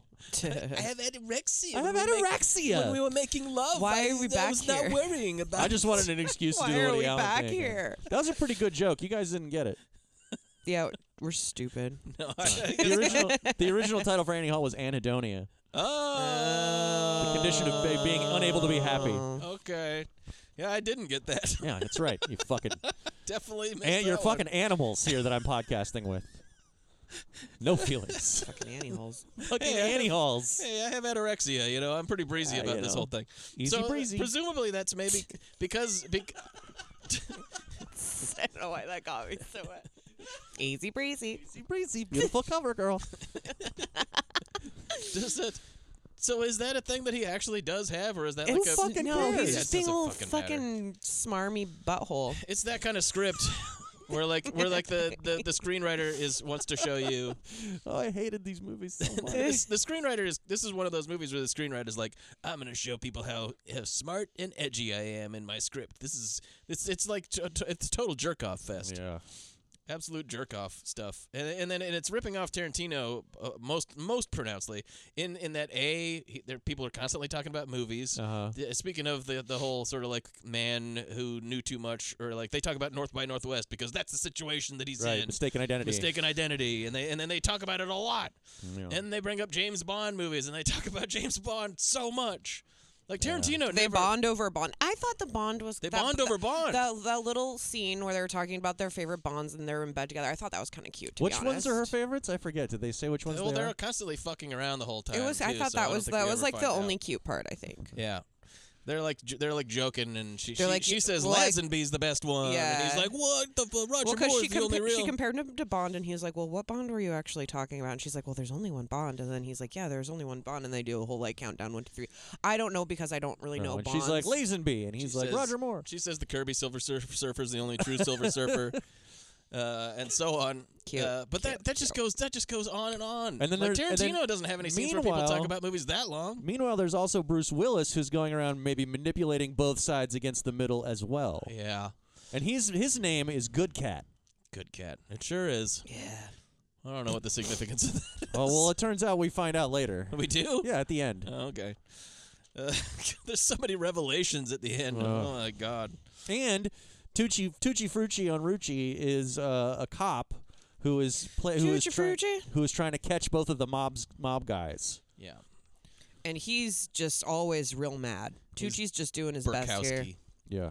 I thought his name was Bukowski at first, and I was just like, From another Barfly? another fucking thing from this screenwriter, but it's not. Barfly. I'm calling it Barfly from now on. Barfly. It sounds like a recalcitrant Muppet. Barfly. Morgan Freeman is introduced making a speech about the Shmoo.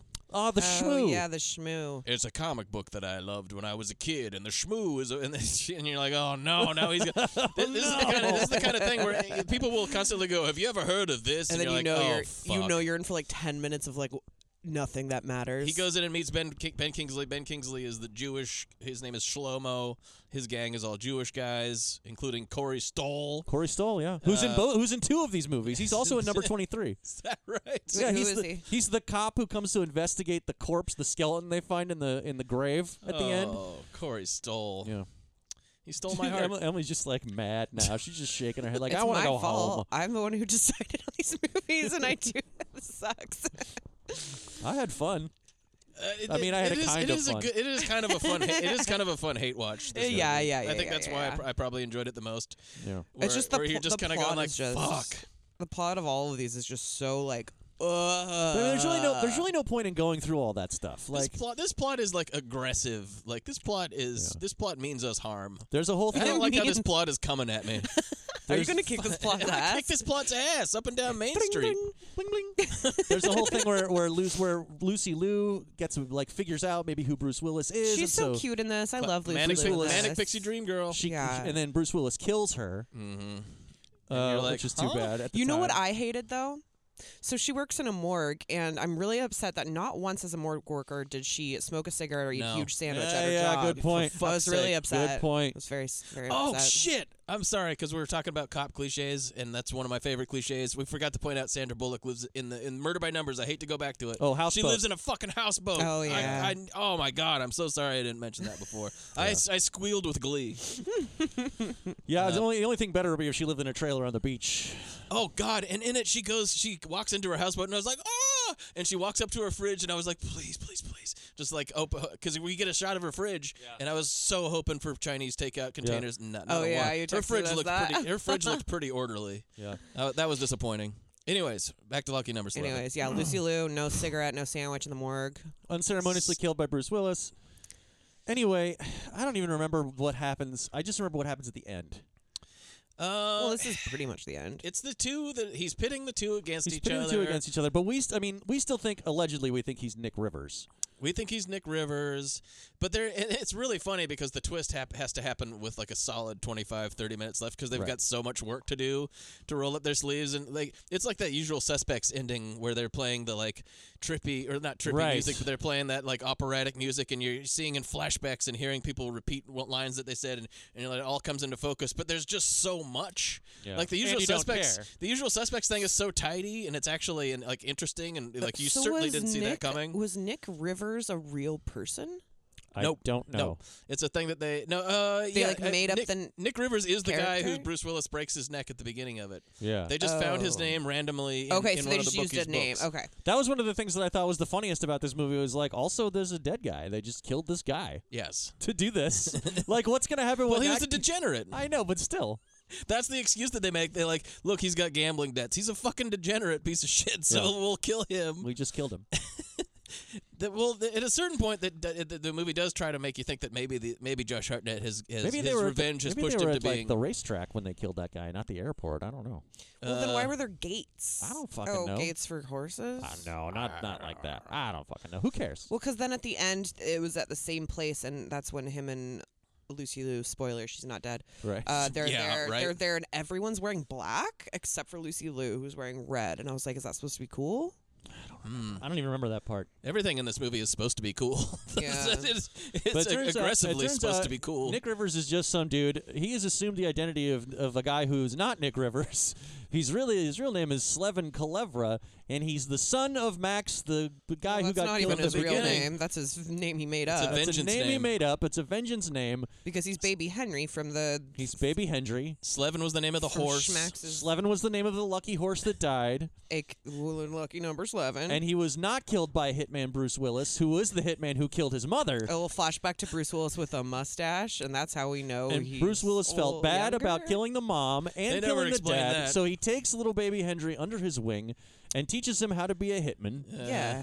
And his name is Good Cat, and Kalevra means bad dog. In some language. Oh, yeah, sure enough. And this has all been a plot by the two of them to get revenge for... I don't know why they're getting revenge on the bad guys, on the mob bosses, instead of the hitman who actually pulled the trigger, who is maybe they did that helping too. him get the... No, it's Bruce Willis. And why does Bruce Willis care? No, Bruce Willis didn't kill the mom. He felt bad for like 25 years? I guess so. Oh, do you know who did kill the mom? Do you remember who I did forget. kill the mom? No, who was it? Do you remember? No. Stanley Tucci. It was Tucci? Yes. Because Josh Hart, Tucci's involved too. He's the cop. Oh, right. He's like the Fed guy, but back in the day when this happened, he was like a cop who was under the... He was on the take. Who was on the take. He used to be my book. Yeah, there's that whole So thing. it all comes together so hard. And Morgan Freeman and Ben Kingsley were partners at the time, and they were the ones responsible for... Yeah, this movie is so annoying. But then, I'm like not smiling right now. No. This movie is so annoying. And they fake so Lucy... tidy. And they fake Lucy Liu's... Or Josh Hartnett and Lucy Liu fake Lucy Liu's death because Bruce Willis really did think he was going to have to kill her. He genuinely is a psycho. He apparently has some sort of soft spot for Josh Hartnett for whatever reason, but other than that, he's cold-blooded psycho, and he's like, your friend Lucy Liu, she took a picture of me, she's got to go. And he's like, oh, absolutely, I know you're a psycho and you can't be reasoned with, and so he just he fakes her death. But then at the end, Bruce Willis is like, I know you faked her death, and it's okay. He's fine with it. Why didn't you just tell me? I would have understood. And it's like, would you have? Well, then we wouldn't have had this twist, another fucking twist to add to our And then they all twist go belt. somewhere together at this weird airport. Because they're in love. And they're a This family. true love. And maybe now that all this is done, Josh Hartnett, who we all like so much, can be just to have a breezy life without being a psychopath all the time. Yeah. I don't know, he's really unlucky. He's very well, or is he? Because this plan seemed to go pretty well. Did we point out the fact that he's wearing a towel most of the time in this movie? He's wearing a towel for like half of this fucking movie. It's right in the middle too. It should have either been way less towel, or he all should have the worn way. the towel the whole movie, the entire movie, the whole movie. Imagine it. Oh, we would be talking about this movie. Everybody would be talking about this movie all the time if Josh Hartnett wore the towel. Everyone the would whole be talking about it movie. all the time.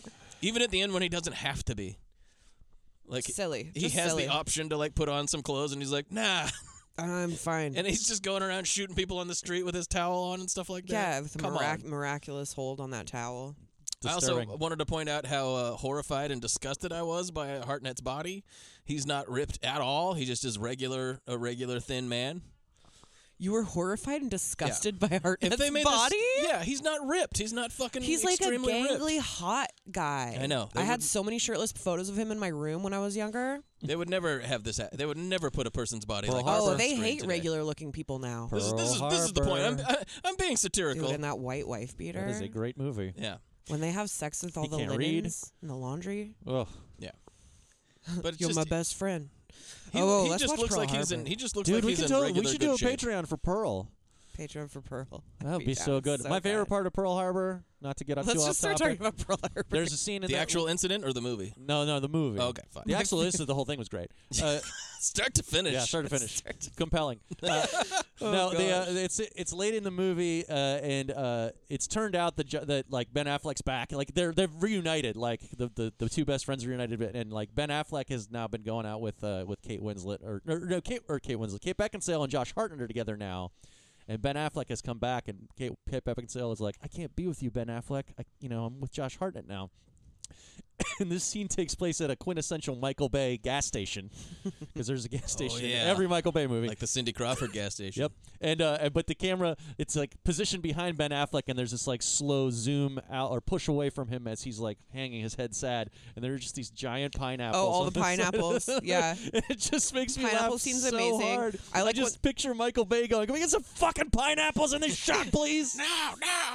I like when they're all talking about their girlfriends in the airplane hangar, and in the background, Michael Shannon's just like, "I got a girlfriend," and then there's like a really long pause, and then they continue talking. So good. Anyways, back to this. Lucky number 11. Anyways, Josh Hartnett's body disgusts me, and we do have to see it a lot. Have I ever told my Josh Hartnett story when I was working at the movie theater? No. Is it when all the girls came in to see Black Hawk Down? Oh, I don't think I You've remember told the story. me. Because I was one of those girls. Because Josh Hartnett was a big deal for like 5 years, and he was a big heartthrob, more like Josh Heartthrob. Yeah, I like that. Thank you. And I was working at the Metro, and we had Black Hawk Down, Ridley Scott's hard R, hyper violent, hyper realistic Somali war. One of my favorite films. A brutal movie, even by war movie standards. And like tons and tons of teenage girls were going to see this movie. Yeah. And we were all like baffled by it. And I at a thought it certain was going to point, be another Pearl Harbor movie. That's what I thought when I went to Instead, see it's Black so Hawk much Down. more unpleasant. that must have been what these girls were thinking. But at any rate, we were all baffled by this for like a couple days. Because so many teenage girls were coming to see this, and at a certain point, we were all at the we were tearing tickets, and at a certain point, like we were like, "Oh, it's Hartnett. He's popular with the." And then at a certain point, I asked one of the teenage girls coming up, I was like, "Are you guys coming to see this because of Josh Hartnett?" And she goes, "No, I love war." Nice. Jesus. Love that girl. I absolutely Hope she's doing good. One of my favorite things anyone's ever said. Hope she's thriving today. It's just so Go for her. Go so for funny. her. It's such a teenager thing to say. No, I love war. I love war. I don't think I asked for your sarcasm, young Fuck lady. you, but Travis. I love that lady. It's so funny. Anyways, Josh she wasn't Hartnett, being sarcastic. No, she really. She's like Michael Pitt. That's that girl that walks around college campuses with an AR-15. She's gonna do a murder by numbers. Oh boy. But anyways, Josh Hartnett was a big hunky heartthrob, and I think this might have been after that. What else? Or maybe What it was else? Are there lines? Are we done? Yeah. I have tons and tons of lines. 'Cause Can we lines? This movie's a freaking crime of writing. I wanted to point out that it's mostly Tarantino ripoff, but listen to this line. Drugstore handicap. Guy wants what the fella calls a sure thing, so he This schemes is very to make Mammoty. it so. It's more Mammoty than Mammoth. When this was happening, I was like, Travis is going to bring this up because Wait, dude, I got start over. Guy wants what the fella calls a sure thing, so he schemes to make it so. yeah. That is. There's a whole No, that whole speak that like whole that. little thing about the story of the shoe-in horse is very Mammoty. Yeah, and what would you describe this? This is maybe Tarantino. I mean, it's hard to say, but people like there's so much, and a lot of times when you say that about a movie, it's like a compliment. There's so much to this movie. Oh, it's a gift. This is like too much. bludgeoning you with. There's too much plot. There's too much lines, and it's they have the person who wrote this had not heard of the whole brevity is wit. Brevity is the soul of wit line. Because like people's bantery responses will just go on and on. They're so long. But this is This is where someone goes like, well, that's a hell of a story. And so naturally, if someone tells you that's a hell of a story, this is what you would say. Right. Charlie Chaplin entered a Charlie Chaplin lookalike contest in Monte Carlo and came in third. That's a story. This is something else. Yeah. It's a lot. It's a lot to say. And people are saying shit like that. Oh, I wanted to point out that one point, there's just a lot of people fucking doggy style in this movie. The movie thinks that people fucking doggy style is very funny. And at one point, at least in the story that Josh Hartnett tells to Lucy Liu, he walks in on his, and of course this didn't happen. God. Right. He walks in on his girlfriend getting railed doggy style by someone else. Nick Rivers? And the guy goes, it was an accident. And he goes, oh, really? Like you tripped and fell? Oh, no. Which is... Not allowed to use that line. Sorry. Shane Black. That's a Shane Black. Yeah. You know, we were saying like Stigmata was just like a collection of the different kinds of stylist cinematography. Yeah, like this is like good. stylist writers. The movie. Kelly Jerkins Perkins. I have a line. I don't know. Who I have a line in says this movie. that. Cross it. I live on both sides of the fence. My grass is always green. Oof. I think that was Tucci. I don't or Kingsley. I don't like that. Could be anyone. Martin. This is just some random character when Lucky Number Slevin is being picked up by more gangsters, and this is another one where it just goes on and on. You're like, how can you still be talking? But he goes like, I'm not Nick, I'm Slevin. He goes, Nick, Slevin, Clark Kent, whatever the fuck your name is.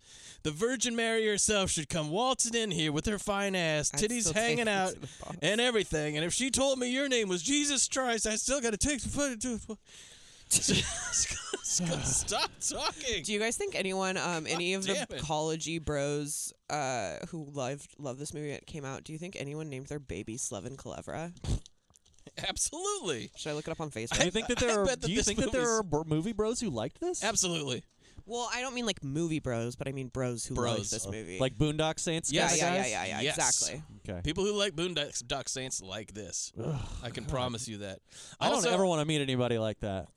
Well, sometimes you have to in this world. Sometimes you have to. In this world, we didn't Somebody point ought to sell out tickets. that in addition to being obnoxious like this, it's also that kind of. It's also that the bad, extra bad kind of, because there's a character just referred to as the fairy. He's a gay character, and everyone just calls him the fairy. It's that kind of movie. Right. It's that kind of fucking movie. And then so you hear that like two dozen times, and you're just like your eyes roll up in the back of your head, and it's just tedious as hell. Robert Forster turns up. Robert Forster, yeah. I guess talking about it, I did hate this more than Murder by Numbers. Yeah, I did too. I guess I just wasn't paying that close attention when it was on because I was just like, I don't need to really worry about this. There is a scene at the very end where I'll at least give him this. It's Morgan Freeman and Ben Kingsley who like hate each other at this point, but were partners before. They're tied to chairs, Indiana Jones and Sean Connery style at the end before Josh Hartnett exacts his revenge on them and tells them what's going on and stuff. And they're just like yelling at each other, and that's kind of fun because they're both good actors. Ben Kingsley is doing a truly bananas accent that is just insane. It's almost as good as his Sneakers accent. And then at the end of this whole scene, Josh Hartnett puts a bag over both of their heads. I really didn't like this. This was actually like really disturbing to me to watch. Like because you watch them actually like suffocate, and that type of death always has bothered me. It's like one of those things that is like, oh God, like I just can't. And you really watch them like breathe until they cannot breathe in this plastic anymore, and it's like pretty fucked up. Because this movie's fucking dark. Well, this is the only dark and fucked up part that actually affected me. Yeah, and I'm not gonna apologize for that. No, Go for you. You shouldn't have to. Go for you. But this is just one of those movies that there is a movie out there where you can watch Sir Ben Kingsley and Morgan Freeman back to back with bags with plastic bags, suffocate with plastic bags over their head at the same time. It's got that. You're welcome. You're welcome, American public. Thanks, Justin. Smell my dick. Ratings. 1.5 Juds. 1.5 Juds. Yeah. I don't know why I did that. 1.5 Juds. Because it sucks. Because it's just the worst kind of Tarantino knockoff. I can't believe that this came out in the mid-2000s and not like 1997. Yeah. Wild. I'm going to give it 2 Douglases for all the doggy-style railing and just general depravity of the whole, or sort of alleged depravity. It was like, look at how edgy I am. Look at this. Like the scene at the beginning too, where the hooker is talking to about the horse, and she's getting railed, boned by the gross dude. Yeah. Yeah. Fuck that shit. Two Douglases for that, and I'm gonna give it. 10 out of 10. 10 out of 10 towels. Yeah, should have been the whole movie. Yeah, whole movie or none of it. I'm gonna give it 1.5. It sucks and is more obnoxious. It is obnoxious as hell, but there's just like some actors doing some stuff that I kind of enjoy in it. Maybe just for Ben Kingsley's accent alone, just like every time he's talking, you're just going like, "What in the fuck is this?" It's so weird. But it's aggressively annoying. I think we've gotten that point across. Yeah. I'm gonna give it 2 Douglases for the railing, and I'm gonna give it 10 out of 10 bags over legendary actors' heads. Good job. Oh boy.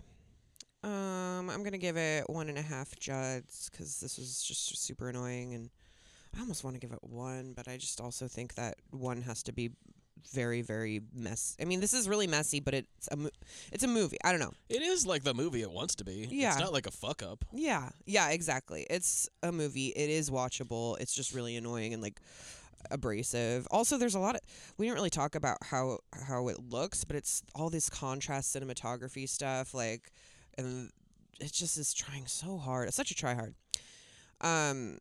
I'm giving it 1.5 Douglases for everything everyone already said, and then I'm giving it 10 out of 10 shmoo. Have I ever told you about the shmoo? Oh no! Oh, here it's it gonna goes. take 2.5 minutes. Here we go. Yeah, like we were saying, it's not a fuck up. I have a strong suspicion that once this movie was all finished and cut, that they were like, guys, we fucking did it. Oh, no. This is the movie. Dude, they partied so hard when it was ready. We The got schmovie. ourselves a fucking The hit. schmovie. It's the schmovie. We're gonna make so much money. Yeah. Oh God. Well, me and Travis were talking about how these 3 movies are all like 3 different breeds of annoying guys at a party. And Absolutely. It truly is. They're so bad in for such real. different ways. Yeah. And few movies are bad in quite the way that the movie we're going to talk about next is bad. A movie I had never seen. I love that you've never This seen is the this. 4th time I've seen Oh this. my God. 4th? Why have you seen it so many times? I think it's kind of a fun hate watch. Yeah. Okay, so the movie we're going to talk about is The Number 23, directed by Joel Schumacher and written by Flatley Flingers. Suppose I'm buying that for you, too. Actually, I've had a good long time to flip through it. Why don't you give it a try? The Number 23, a heart-wrenching odyssey into paranoia. One of the most horrifying metamorphoses ever told. I'm buying this for you. Chapter 1. All I could think about was the number. I met you when I was... 23. And the day we met was? September 14th. 9/14. 14 plus 9 is? 23. Is it all just a coincidence? I don't know. So what is 23? There are 23 axioms to Euclid's geometry. The human body consists of 46 chromosomes, 23 from each parent. 2 divided by 3, 0.666, number of the devil. So is 23 a blessing or a curse? I was born at 11:12 p.m. 11 plus 12. 23. My birthday, 2-3. Driver's license, social security number. It's all 23. As if it's imitating my life. You've concerned yourself with minutia, and you've drawn wild conclusions from them. Every 23rd word on every 23rd page. I warn you, hell is waiting.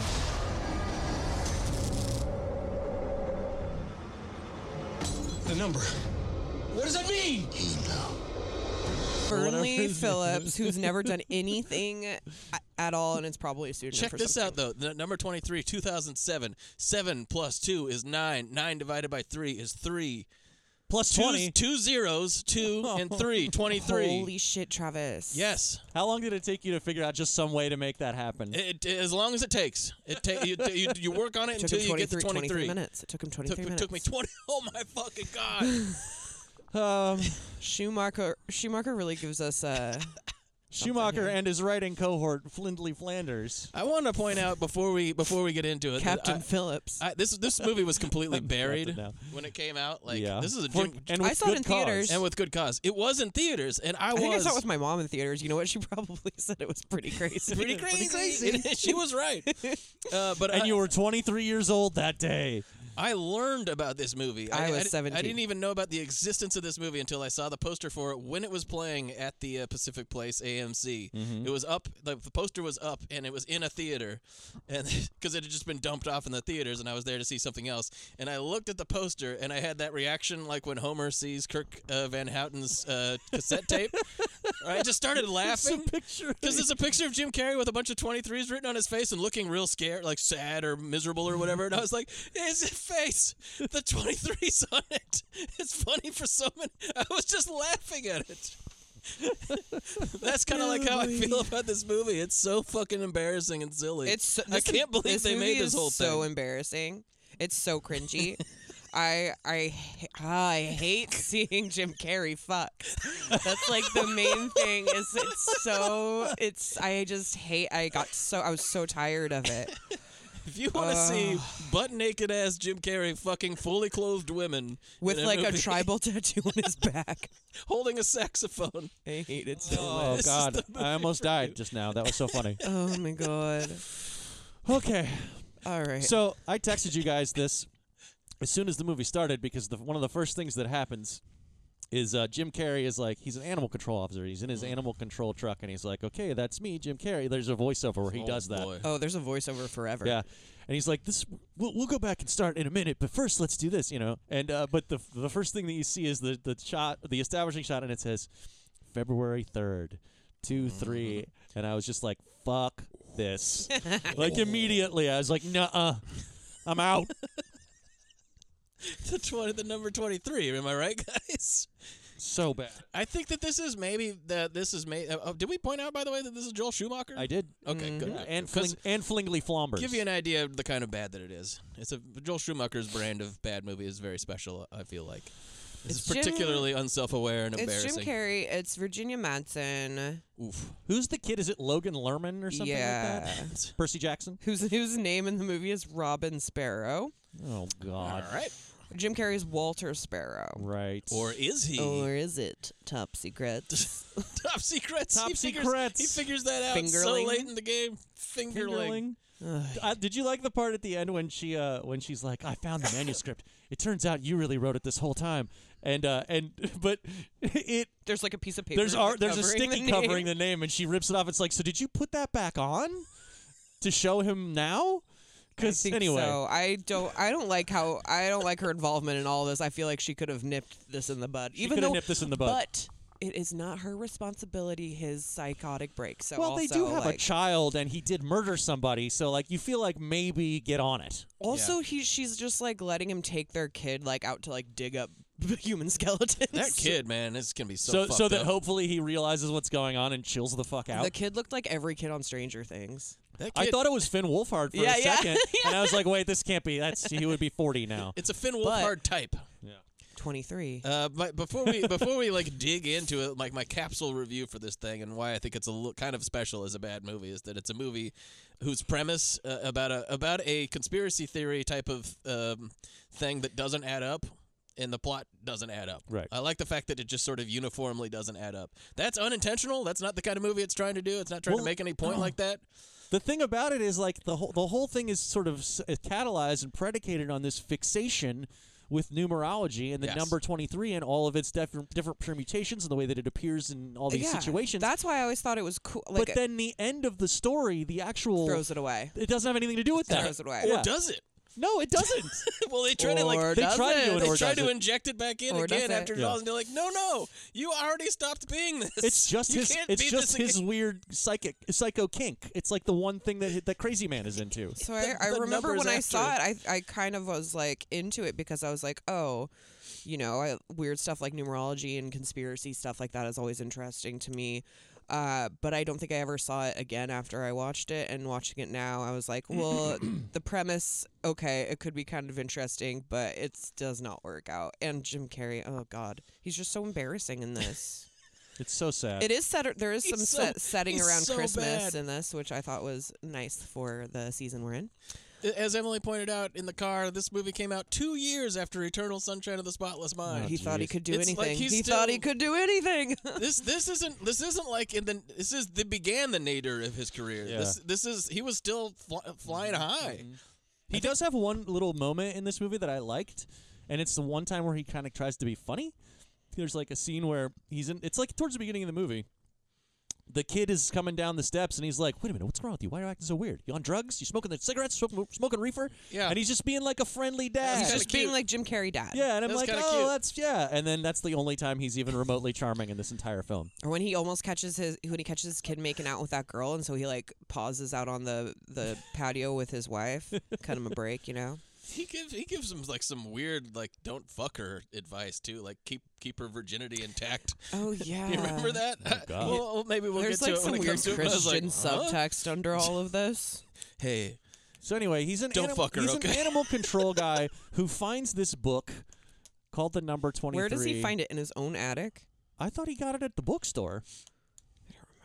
no, she finds it at a bookstore. And gives Right. it to him? Why? He gives it to him. Big mistake. Why did she do Huge. that? That's a good question. Wait, why did she do that? I must have don't missed know. something I because don't I didn't remember that. I don't but- remember how he got the book. No, okay, so they do the Benjamin Button thing where he's like, if you'd made one left turn, or if this car hadn't done this, or if she had just left 2 minutes later, then all of this wouldn't have, like the whole, I make fun of Right. it all the time. We're like, oh, wow, things lead to other things. Like there's a sequence of events, mind-blowing.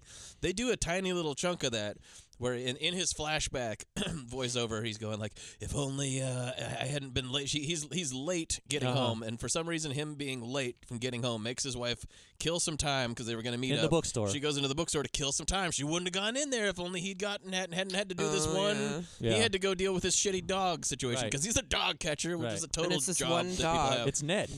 Ned. The dog, nonstop evil dog Pretty or good whatever. boy. Yeah. He doesn't have much to do, but he's doing it. Guardian of the Dead. But his wife goes in, and then the only way that they can explain this, they don't have an explanation for this because they try to explain everything else, is that just some sort of fate thing where she walks in and sees this shitty-looking manuscript in a bookstore. Yeah. I think that they maybe do explain how it Self-published. got self-published. It's just like the one copy, and she just sees it there, and it's all in slow motion, and the music gets eerie, and she just, for whatever reason, because to throw the universe into whack or whatever, fate. She picks it up. to give to her husband, who she knows is a crazy murderer, who's triggered into writing this novel because of his psychosis. Why? But she doesn't know this yet. So she figures all this out along the way That's too. where I was confused Yes. too, because I was She like, finds why did this she out even when give it to him if she knew that it was No, him? she finds out all this stuff. She does explain it to him what happens, but that's after she goes to the insane asylum. How and much? gets How all the much do you information and think puts she it paid together. for the manuscript at the bookstore? 23. It's gotta be. Oh, it has to It's gotta be. 23. No, that's too expensive. It's 23 for a manuscript at a 23, bookstore. I think that's 23. fine. That's gonna be 23. Maybe. Either way, there's 23 in it somewhere. I'll tell you that. $2.30. $2. Yes, $2.30 is how much it is. Okay. And it's this crummy looking. It looks like a shitty manuscript, and she's like, "Well, my husband will definitely like this piece Now of trash. this he'll like. This is gonna take him weeks to read all the way through, even though it's like 80 pages long or something like that." I'm so mad. And I think she like picks it up. And is like, "Oh, the main character's name is Fingerling." Oh, I like the part. This I is like the part intriguing. where he starts getting involved in the story. He's like really into it, and he's like, "This guy's Fingerling. I wish that was my name." What? Well, the guy who wrote it wished it was his name, and then he made it his name, and then Jim Carrey was like, I also used to read the book with Fingerling, and I also wished it was my name. Yeah, that's so therefore this I is know, gonna but be. I mean, who wants to? Why? Fingerling? Why? It's a That's really stupid it's a sexy name. It's a sexy name. Just kidding. Sure. It's really fucking named hot. after those cool potatoes that we all love so much. Those sexy ass potatoes. Oh, those potatoes are so hot. Fingerling potatoes and love baking. I'm making love to the Fingerling potatoes. Jesus. Jesus Christ. Anyhow. But that's all like there's of all the crazy conspiracy stuff that's happening to him. He's being chased by the number 23. Yes. We'll get into that. But he's also keeps reading this manuscript and going like, this guy really reminds me of me. And it's like, why? it's this goth, well, it can only be one reason. And it's this goth detective novel too. Yes. That stars the people in his life are reimagined as characters in the book. So like, he's the detective, the saxophone playing goth detective who's in love with a woman named Fabrizia, also played by Virginia Madsen. Oh my god! And when Fabrizia is introduced, this really sucked me in because it plays that fucking hot ass Interpol song. Yeah. They do play that album is that's a sexy album, and I'm not kidding. No, that's a good album. And then they're trying to help or solve the crime of murdering this blonde woman who's obsessed with the number 23. And then also Danny Houston, their best friend IRL, is also this spooky mob guy in the book. Yes. And there's a really funny moment early in this movie, like before the shit really starts to happen, where he's like, oh, I've got this book. It's a really neat book. And she's like, I don't know, that book's not so great. You shouldn't be reading it. And then they go to the Christmas party at Danny Houston's house, where they're just like, they knock on the door, and then Danny Houston just opens the door and goes, hi. And he's just terrifying. Just because he's a scary dude. How do you do? Yeah. I'm like my father if he was trying to hide a British accent. So scary. Every time I see that guy, Jesus Christ. You a little afraid of Danny Houston? I mean, he's a scary guy. He's a scary guy. Yeah, and he's in the real world, he's their buddy. Carrey, he's their buddy, and Jim Carrey is slightly threatened by his relationship with his wife. Yeah. And then, of course, in the where he's the character that the Danny Houston plays in his imaginary detective fingerling world, he's like the evil bad guy and stuff. Yes. There's way too much going on and nothing going on all at the same time in this movie. Kind of like Lucky Number Slevin, but it's very different. Like the plot is convoluted and fucked up in like an entirely different sort of way. Yeah. This one, I could see people reading Lucky Number Slevin and go, and like if you're like a studio guy, absolutely like a studio guy, and going like, yeah, this is the kind of shit people like. I like fucking Pulp Fiction and shit. That fucking rocked. Let's get this is some badass. Like it's a really like. I feel like you get like 10 pages into this script and be like, wait a minute, what? This feels like What another is one this of those shit? Schumacher projects that like maybe sat on the shelf for a long time, and then somehow Jim Carrey got attached to it and was like, oh, we'll do it. Yeah. And isn't the main selling point the idea that this 23 thing is a real thing? Not a real, but it's like a real conspiracy theory. It is a real conspiracy theory. Thing. People do believe this shit, yeah. But the movie kind of implicitly doesn't believe in this shit, I feel like. Virginia Madsen's constantly going like, yeah, you can do that with any number. Right. If you start looking for it, then it's going to come up all the time. And that's 100% it. That's entirely the explanation. Well, like and it's true. there's multiple points in the movie where like the character will go like, you know, Pearl Harbor happened on this date, add up the thing, and it's this. And this thing happened on this date, add up the numbers, it's this. It's like, yeah, but you left the year off of that one. Yes, you're and then being like selective. you just added up the letters for March on this one, and like, you know what I mean? It's just sort of like, if you want to get to 23, you can make figure a anything way get to to do it. 23. Yeah. It's so easy. And also, like, think of all the historical dates that are and it's like, well, think of all the historical dates. You could get killed doing the Junior Jumble. There are so many things that have happened. Yeah. Right.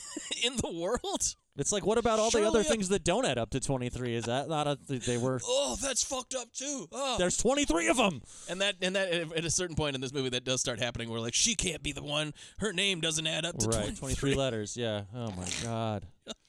Oh my god. I was so mad. I was just so mad at this point. You know, like I just couldn't handle it anymore. I still kind of and this is a more difficult kind of bad fun movie. Some of it is straight up fun bad, and then it does get tedious towards the end. This reminded me a lot of Perfect Stranger. Yeah. Very embarrassing. Just like, what the fuck were you thinking?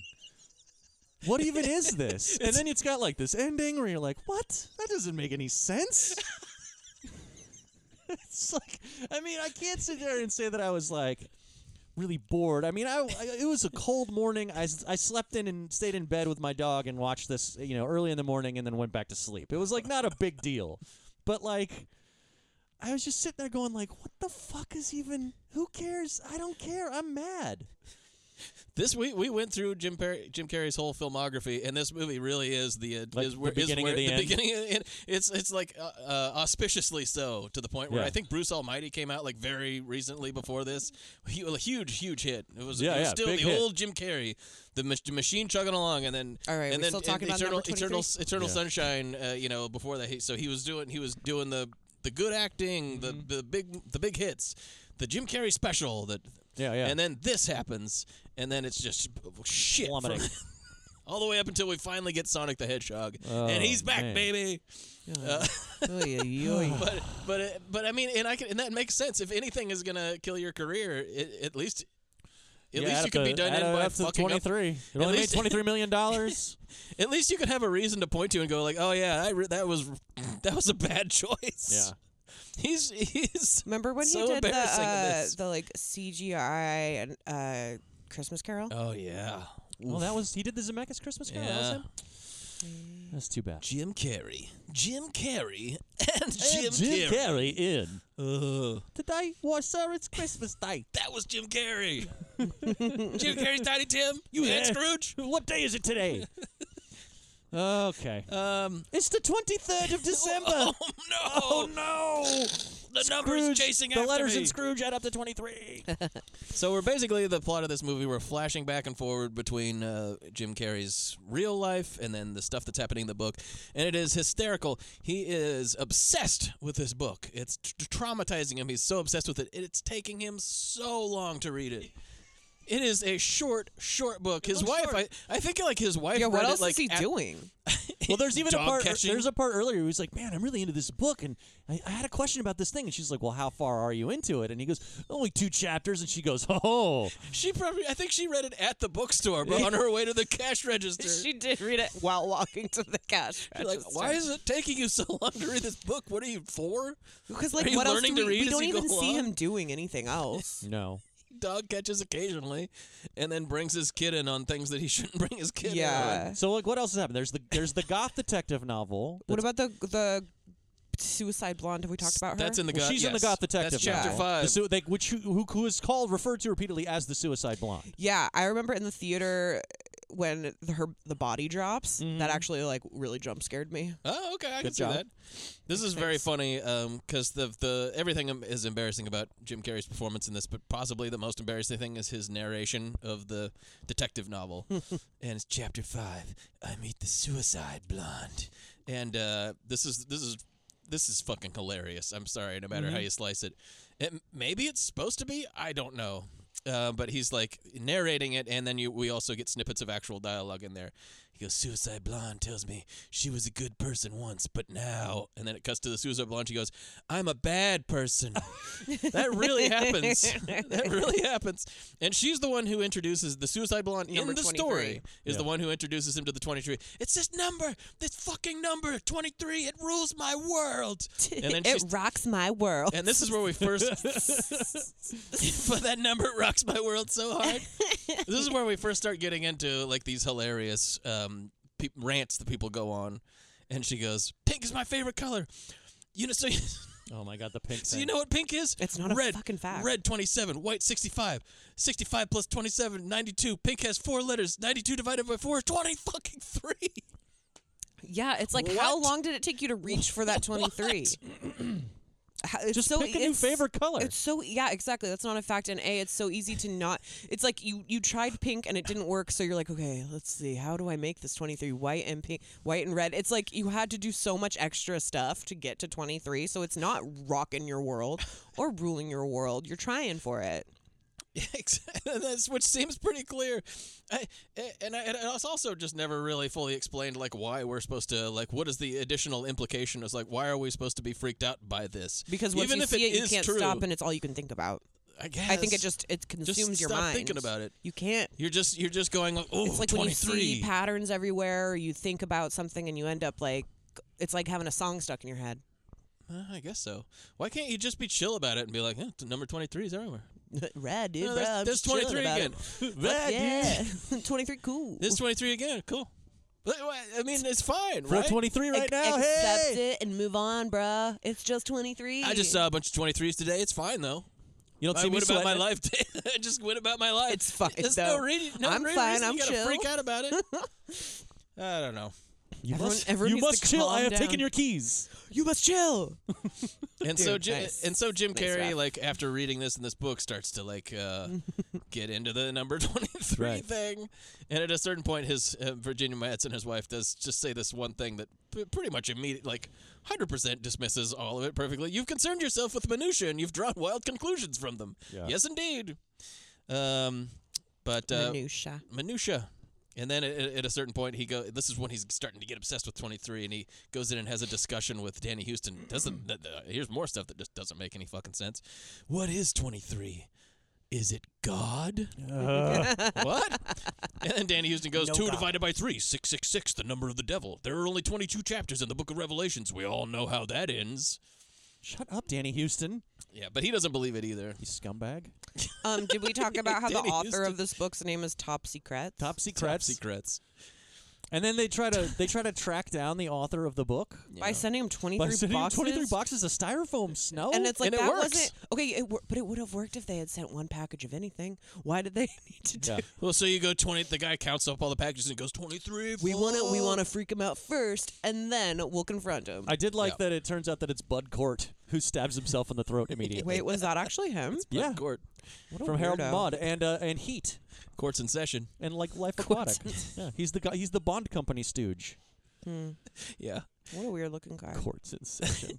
But Jim Carrey finds out a person that he thinks is top secrets. It's a guy in jail. You're not Mark- saying it and right. it's- It's Topsy. it's Top Secrets. Top and secrets. it's Mark Pellegrino. Because we're not supposed to catch it until the end. Mark Pellegrino, Jacob delicious. from Lost.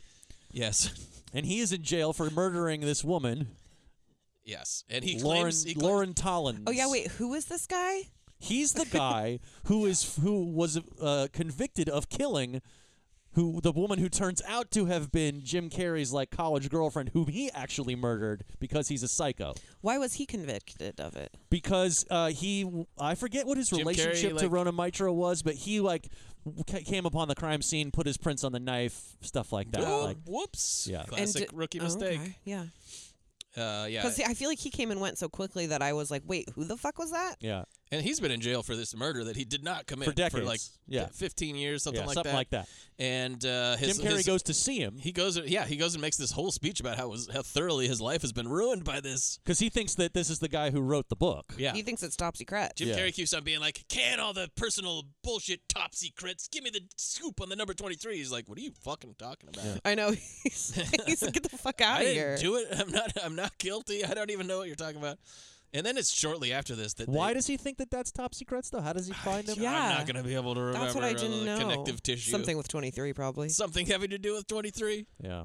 Well, he probably finds the name and stuff because, like, there's that great. Like we talked about how they try to find the author and it's Bud Cort, but the way that they find it is really funny because, like, it's the kid and he's like, so I was up late reading the book and I found this PO box in the back of the book. That's right. And it just shows him That's like right. reading it with a flashlight, and then he like peels the last page apart, and there's like a thing, and it's like, and you waited till the next morning to just like bring this up at a random moment later in the day, because it's like it's not even like First thing in the morning. It's not even like he comes down and goes, oh my god, I found something in the book. It's like they're having a discussion about some other thing, and they're like, we've got to find the author, and the kid's like, hey, I know how we could do that. Last night I was reading the book and I found the author's address. I've been waiting for someone to bring up how we could find this author. Yeah.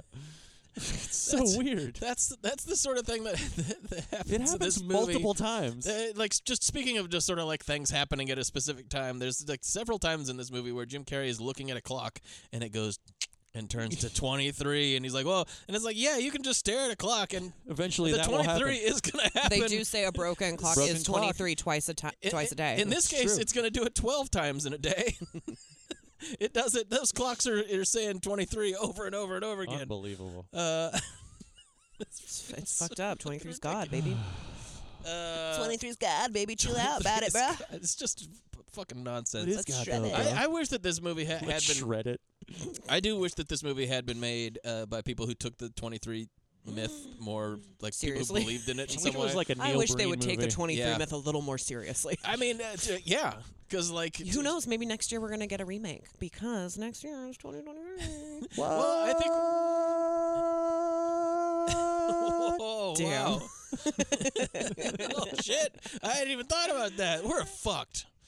That's the God year. That year is coming. That year is coming for us. I'm going to just start referring to next year as the God year, and when anyone asks, they're going to be quite surprised by my reasoning. Well, it's 2023. 23's everywhere. But whenever like Jim Carrey goes on a rant where he's like talking about how he finds all these numbers and divide this by that and stuff, this is it does need to be pointed out. This is how 40% of the country thinks about shit now.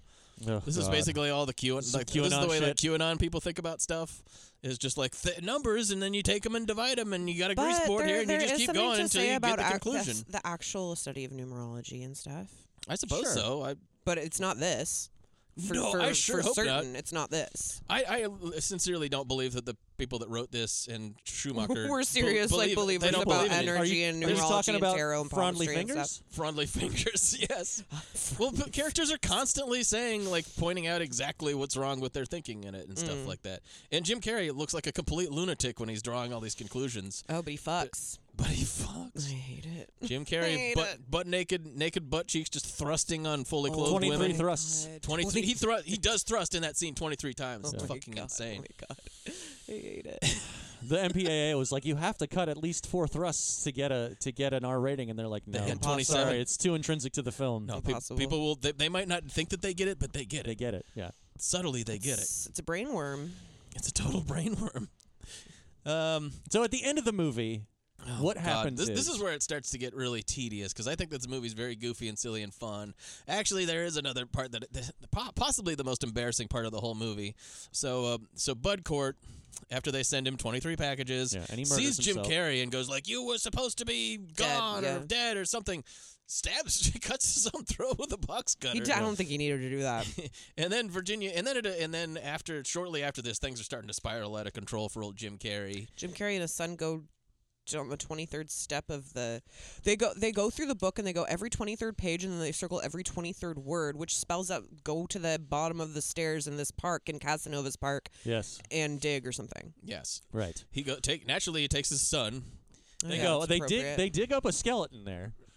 Oh, and we also forgot to mention the recurring appearance of Ned, the guardian of the dead, the dog who watches in the graveyard. Yeah, he's a good boy. Yeah, and he keeps showing up. And at one point, Jim Carrey just wants to run him over with a car. He blames the dog for all this stuff happening to him because him trying to catch the dog made him late, which led to his wife going into that bookstore and finding the book and ruining his whole life by exposing him to the existence of the number 23. Guarding over the gravestone of his ex-girlfriend that happens to be in the same town. That's I guess? right. Yes.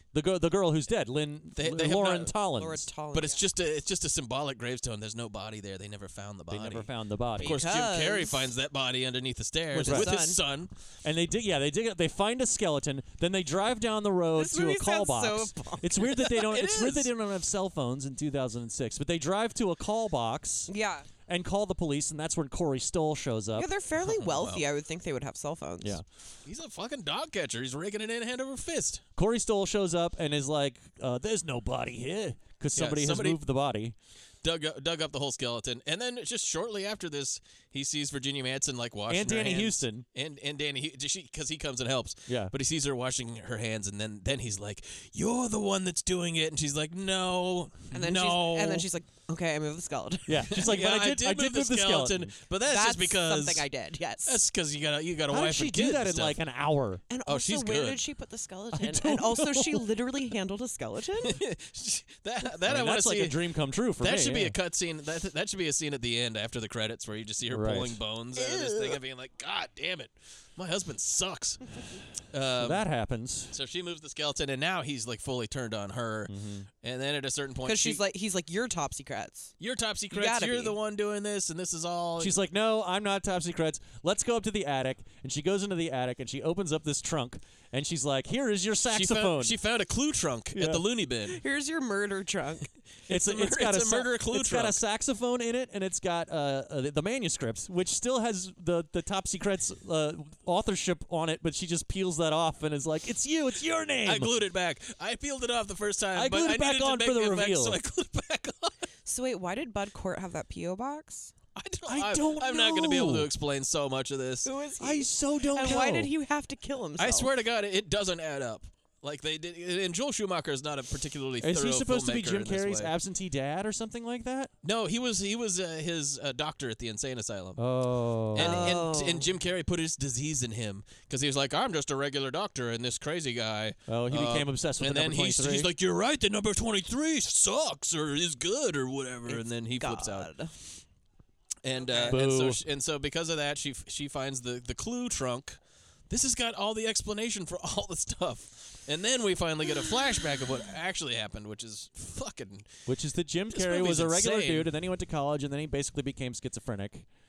Yeah, he became obsessed with a lady... Rona who was Mitra. like I guess this was his antecedent for the Suicide Blonde. Yes. Who this is based on. He was never a detective at all, but he liked detective books. Yeah. So that's how it got into the book. There's a missing chapter of the book that I think she finds. I think that the missing chapter of the book is in the clue trunk, maybe. Uh-huh. And it's like, all right, let me explain. This is chapter 23, and all that stuff wasn't really true, but it was kind of true. Here's the real story about what happened. I was in college. I was 40 when I was in college, by the way. I was 40 when Jim Carrey looks older than he is. Yeah. And I was fucking this girl, and you better believe we see another scene of Jim Carrey's naked butt cheeks a thrusting. Yeah. 23 thrusts. While she keeps her top on. For sure. But she's like a dangerous, damaged woman, and she's like, "Fuck you, man," and then she like slashes his. And his they do arm. like kinky sex games, like they're having sex, and Yes. she's like, "Pretend you have a knife and stab me." Sex and you're death like, "That's together. not really that weird." What an erotic combination. Yeah. Jim And- Carrey was nominated for a Golden Raspberry Award for Worst Actor. Perfect. But he lost it to Eddie Murphy for Norbit. Oh. Well, that's a tough year. Tough year for it. Tough year. But this scene is actually pretty like Jesus Christ, where this is what really happened. And Jim Carrey, she slashes his arm with a knife, and I think she's sleeping with someone else, and he's jealous. And then he goes like, "What are you doing?" And then he like flips out, and he really does. He murders her. Yeah, straight up. He really murdered this lady, and then he like buries her body underneath the stairs, and then he goes fucking crazy. And this is the most embarrassing scene in the whole movie, where Jim Carrey is in a hotel room. And this is still in the flashback. He keeps going to the same hotel room, which has the he stays in room 23. And am I wrong, or is the hotel in an abandoned movie theater? Could very well be. But all I know is there's a part where no, that's in the story. That's in the story. There's like apartments in an abandoned movie theater because like Danny Houston's getting arrested in the story. That's right. And they're throwing him to the back of the car, and you see the marquee on the theater, and it says apartments are rent. Oh yeah. Anyway, but yeah, he's in this hotel room. In the hotel, the neon of the hotel, all the letters are out, so it just says hell. Yeah, but great. with one L. Good Great job, perfect. everybody. Perfect stuff. And but this is where he's like going crazy in a hotel room, and he's writing his book. He's writing his book and going crazy. And this is just like a series of shots of Jim Carrey, I think, kind of riffing. But it's not it's not supposed to be comedy riffing, and so it's supposed to be like a guy going through a real crisis. Yeah. But Jim Carrey's bad, and Joel Schumacher's bad, and so it's very embarrassing. Like Jim Carrey's drooling. One part that I thought was really funny that I thought had to be a riff is like there's like a curtain that's been pulled over the top of the window, and he's like, "I'll destroy the fucking number 23, and I just shaded it," and then he grabs the curtain and wraps it around himself like a shawl because he's so crazy. And you're like, I think that's just a thing that he did, and Schumacher kept it. Do more Riddler, Jim. This is embarrassing. Make it more man. Riddler. 75% more Riddler. Did you guys know? I just looked this up. Jim Carrey actually believed in the 23 thing. Of course. Well, he's insane. Yeah, Well, Jim Carrey also needs. Yeah. What they didn't know at the time was Carrey had also had his own personal connection to the number 23. And this is Jim. I actually changed the name of my company to JC23 a couple years ago because I had kind of an obsession with the number for a long time. One of my friends in Canada had the obsession, and he told me about it, started pointing to things that license plates and showing how they added up to 23. I thought it was ridiculous, but I started seeing it everywhere, and it finally ended up culminating in my realization that the 23rd Psalm was about living without fear. That's why I used it in my company name. When the script came along, it was completely coincidental. I was telling a friend about my 23 thing, and he told me he just read a script called The Number 23, so I read it, was blown away. It was so compelling. It was freaking me out page by page. I gave the script to another friend of mine to read, and after an hour and a half, I went in to see him. He had read the entire script. It turned to page 23, where he was circling every 23 word to see if there's a pattern. That's what I think this movie will do with an audience. You'll leave the theater going, there it is. Jim Carrey's a fucking idiot. And also, it needs to be pointed out, since we're talking about Jim Carrey being a fucking dumbass, that he also is like an anti-vax guy and is one of the original anti-vax guys. Like, fuck Jim Carrey. Yeah, he poisoned Jenny McCarthy on that shit. Yeah, did he start Jenny McCarthy on that, or was it vice versa? Who knows? Who the fuck? It doesn't matter either way. Fuck that guy. That is goddamn. Fucking Jim Carrey. Yeah, dude. Whatever. Pull it together, man. Anyway. Oh my god. At the end of this bullshit, it turns out that he was obsessed with this woman in college. He murdered her. Got away with it. Brutally murdered her. Got away with it. Somehow ended ended up jail. framing Mark Pellegrino for it. Got away with it, and then got better. Married the Virginia Madsen and had a child. And he goes to the insane asylum. This is very funny. Economic. This is like too economical storytelling. Yeah. Where he gets out of the insane asylum. The doctor shakes his hand like, "You're mentally good now." And he's like, "Thanks, doc." And then he walks out and bumps into Virginia Madsen, and they meet. And immediately right there. It's like, dude, you should continue going to a therapist. You probably shouldn't be in a relationship with anyone else. This is just some butterfly effect, sad dad, secret window, Shutter Island bullshit. You know, it really is. Well, let's not lump Shutter Island into this with this garbage. But I would happily lump it in there.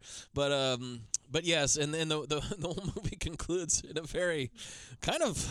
I guess the only way that it could, but it is also sort of like, damn, we're really ending it like this? Yeah. Where he kind of goes like, shit, I murdered a person and sent an innocent man to jail. And drove a man to kill himself. I gotta go to jail. And he does.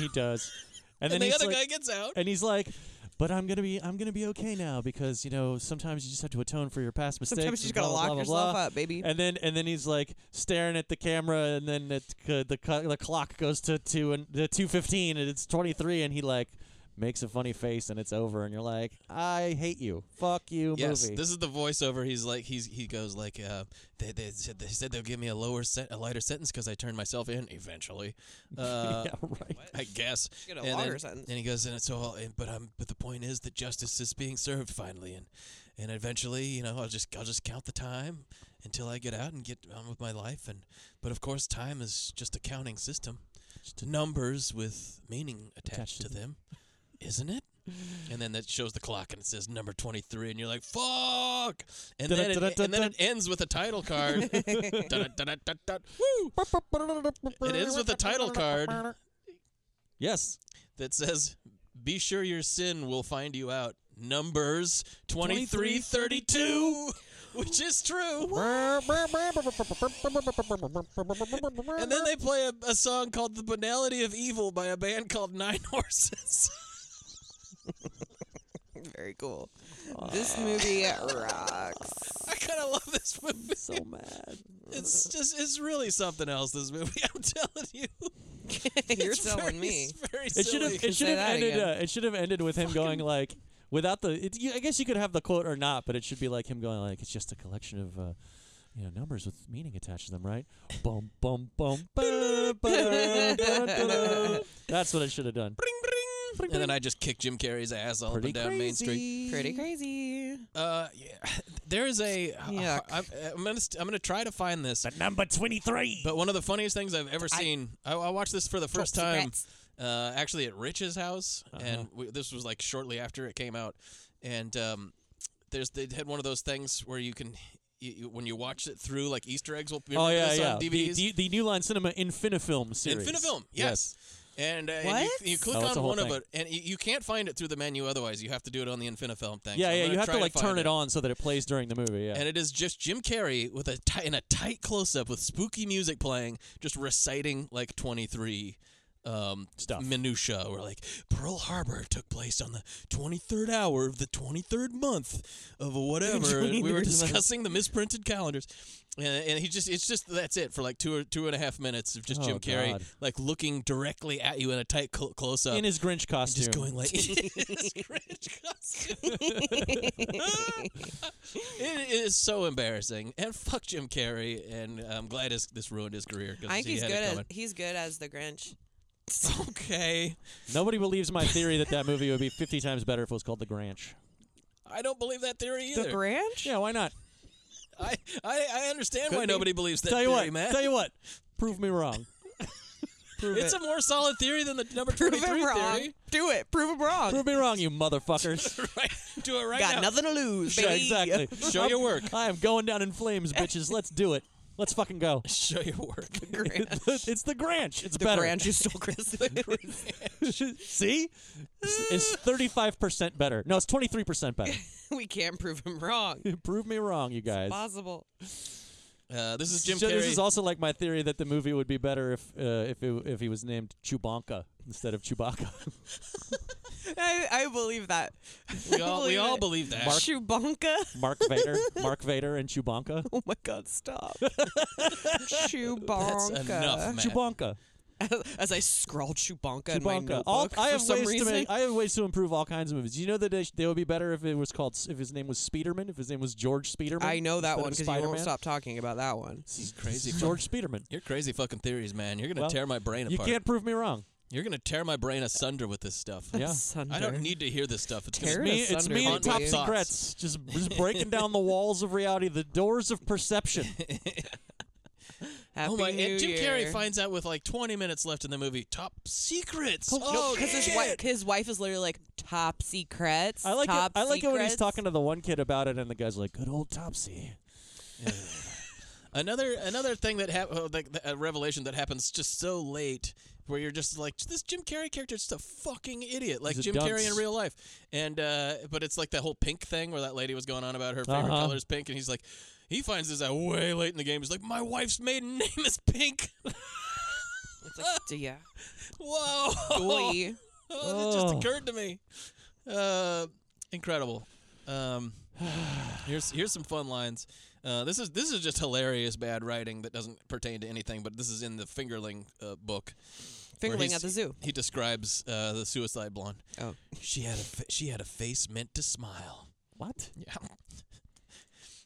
This is a scene where he's having Legs that went all the way up. where he's having dangerous sex with one of the ladies in the Fingerling doll, and this is Jim Carrey. Stub a toe. Jim Carrey himself going, "You shut up, bitch, or you die," but it's sexy. So imagine it's sexy. Nightmare. It's a turn on. The number lived to kill another day. The number had gone after Fingerling, and now it was coming after me. That's funny as hell. I'm sorry. Fingerling, aren't those a kind of potatoes? It's a Yeah, it's sexy absolutely name. a kind It's of a sexy potatoes. fucking name. It's a sexy potato. This is his wife flipping out where he's going like, "You're the one in on it," and then he's like, "I'm gonna kill you," and that'll stop it. And she's like, "Fine, kill me. Look around at all the beautiful 23s. You don't want to disappoint them, do you? Kill me." This is hilarious. I like this movie more. Kill me. Come on. Come Kill on. me. You think this is the real question? It is. It is. That's enough. Open up the door. There's 23 bombs in there. Oh, this is what he says to his kid when he thinks he might have sex. She's a nice girl. Make sure she stays that way. Ew. What? Fuck off. Gross. What the fuck? Oh, they also make in China they eat dogs joke. Yes, they I do. forgot to point out. Boy. Be remiss not to Very point nice. that out. Very nice. Tremendous stuff. What a fucking disaster. Jesus Christ. Ratings. I'm gonna have to give this 1.5 Juds. It's terrible. It's annoying. Like it frustrated me to no end. Like I wasn't having fun hating it. No. You know, okay. I was just getting more and more pissed off. I'm gonna give it like what 1.5 Douglases for all the dangerous sex. That's like the dangerous sort of PG-13 sex. There's a lot of Jim Carrey butt thrusting. Yeah. Yeah. And I'm not happy gonna about it. Give it. Oh God, what am I gonna fucking do? What am I gonna give? What am I this? gonna do? What am I gonna fucking do? Guys, what am I gonna do? I'm gonna give this one hastily removed skeleton. Interesting. Sure enough. And successfully, though. It didn't leave a trace of it behind. Yeah, very, what am very I good gonna work. do? Good job, guys. You're up. I'm going to give it... Ooh. It is a 1.5 or less. But you got to keep in mind, if you want kind of a more advanced level, fun, bad movie, I'll probably watch this movie again, honestly. I've seen it 4 times now. You have to see it 23 I times think before you I die. might see it 23. I just think it's just incredibly silly, and it's embarrassing.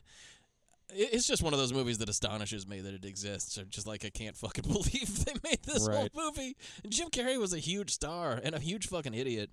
So just all those things coming together.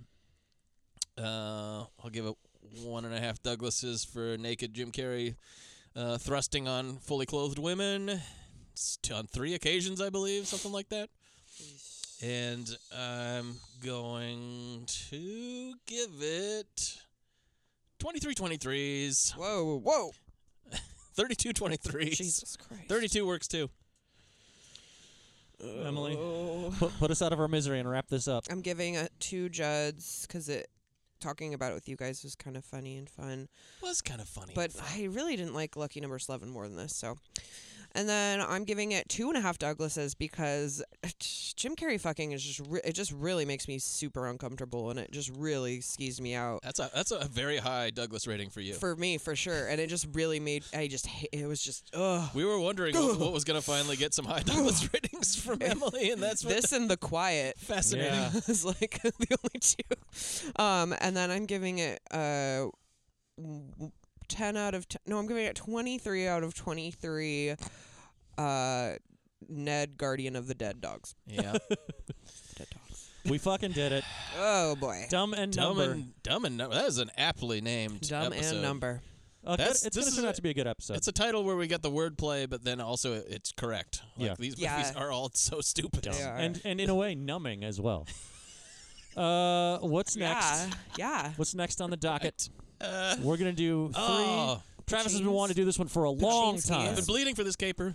You've been bleeding for this caper, and it's going to be 3 late-period Nadir Al Pacino thrillers. The Recruit, 88 Minutes, and Righteous Kill. We will be the first people to ever see Righteous Kill. We will be the first 3 people to watch the movie Righteous Kill. How's your skin, son? I've never seen any of these. I'm excited. We're coming out! I like Al Pacino a lot. Guns blazing! Oh, that's right. We get to do all our Al Pacino. This is going to be the worst day of your life, Emily. A bad man. When we record this, it's going to be this. It's going to be this for fucking 2.5 hours. Maybe I'll join in. You should. Pacino's an easy one to just kind of. I'm a fan of man. I got my meat-wad Al Pacino impression. Oh, yeah. Do that one right now for me.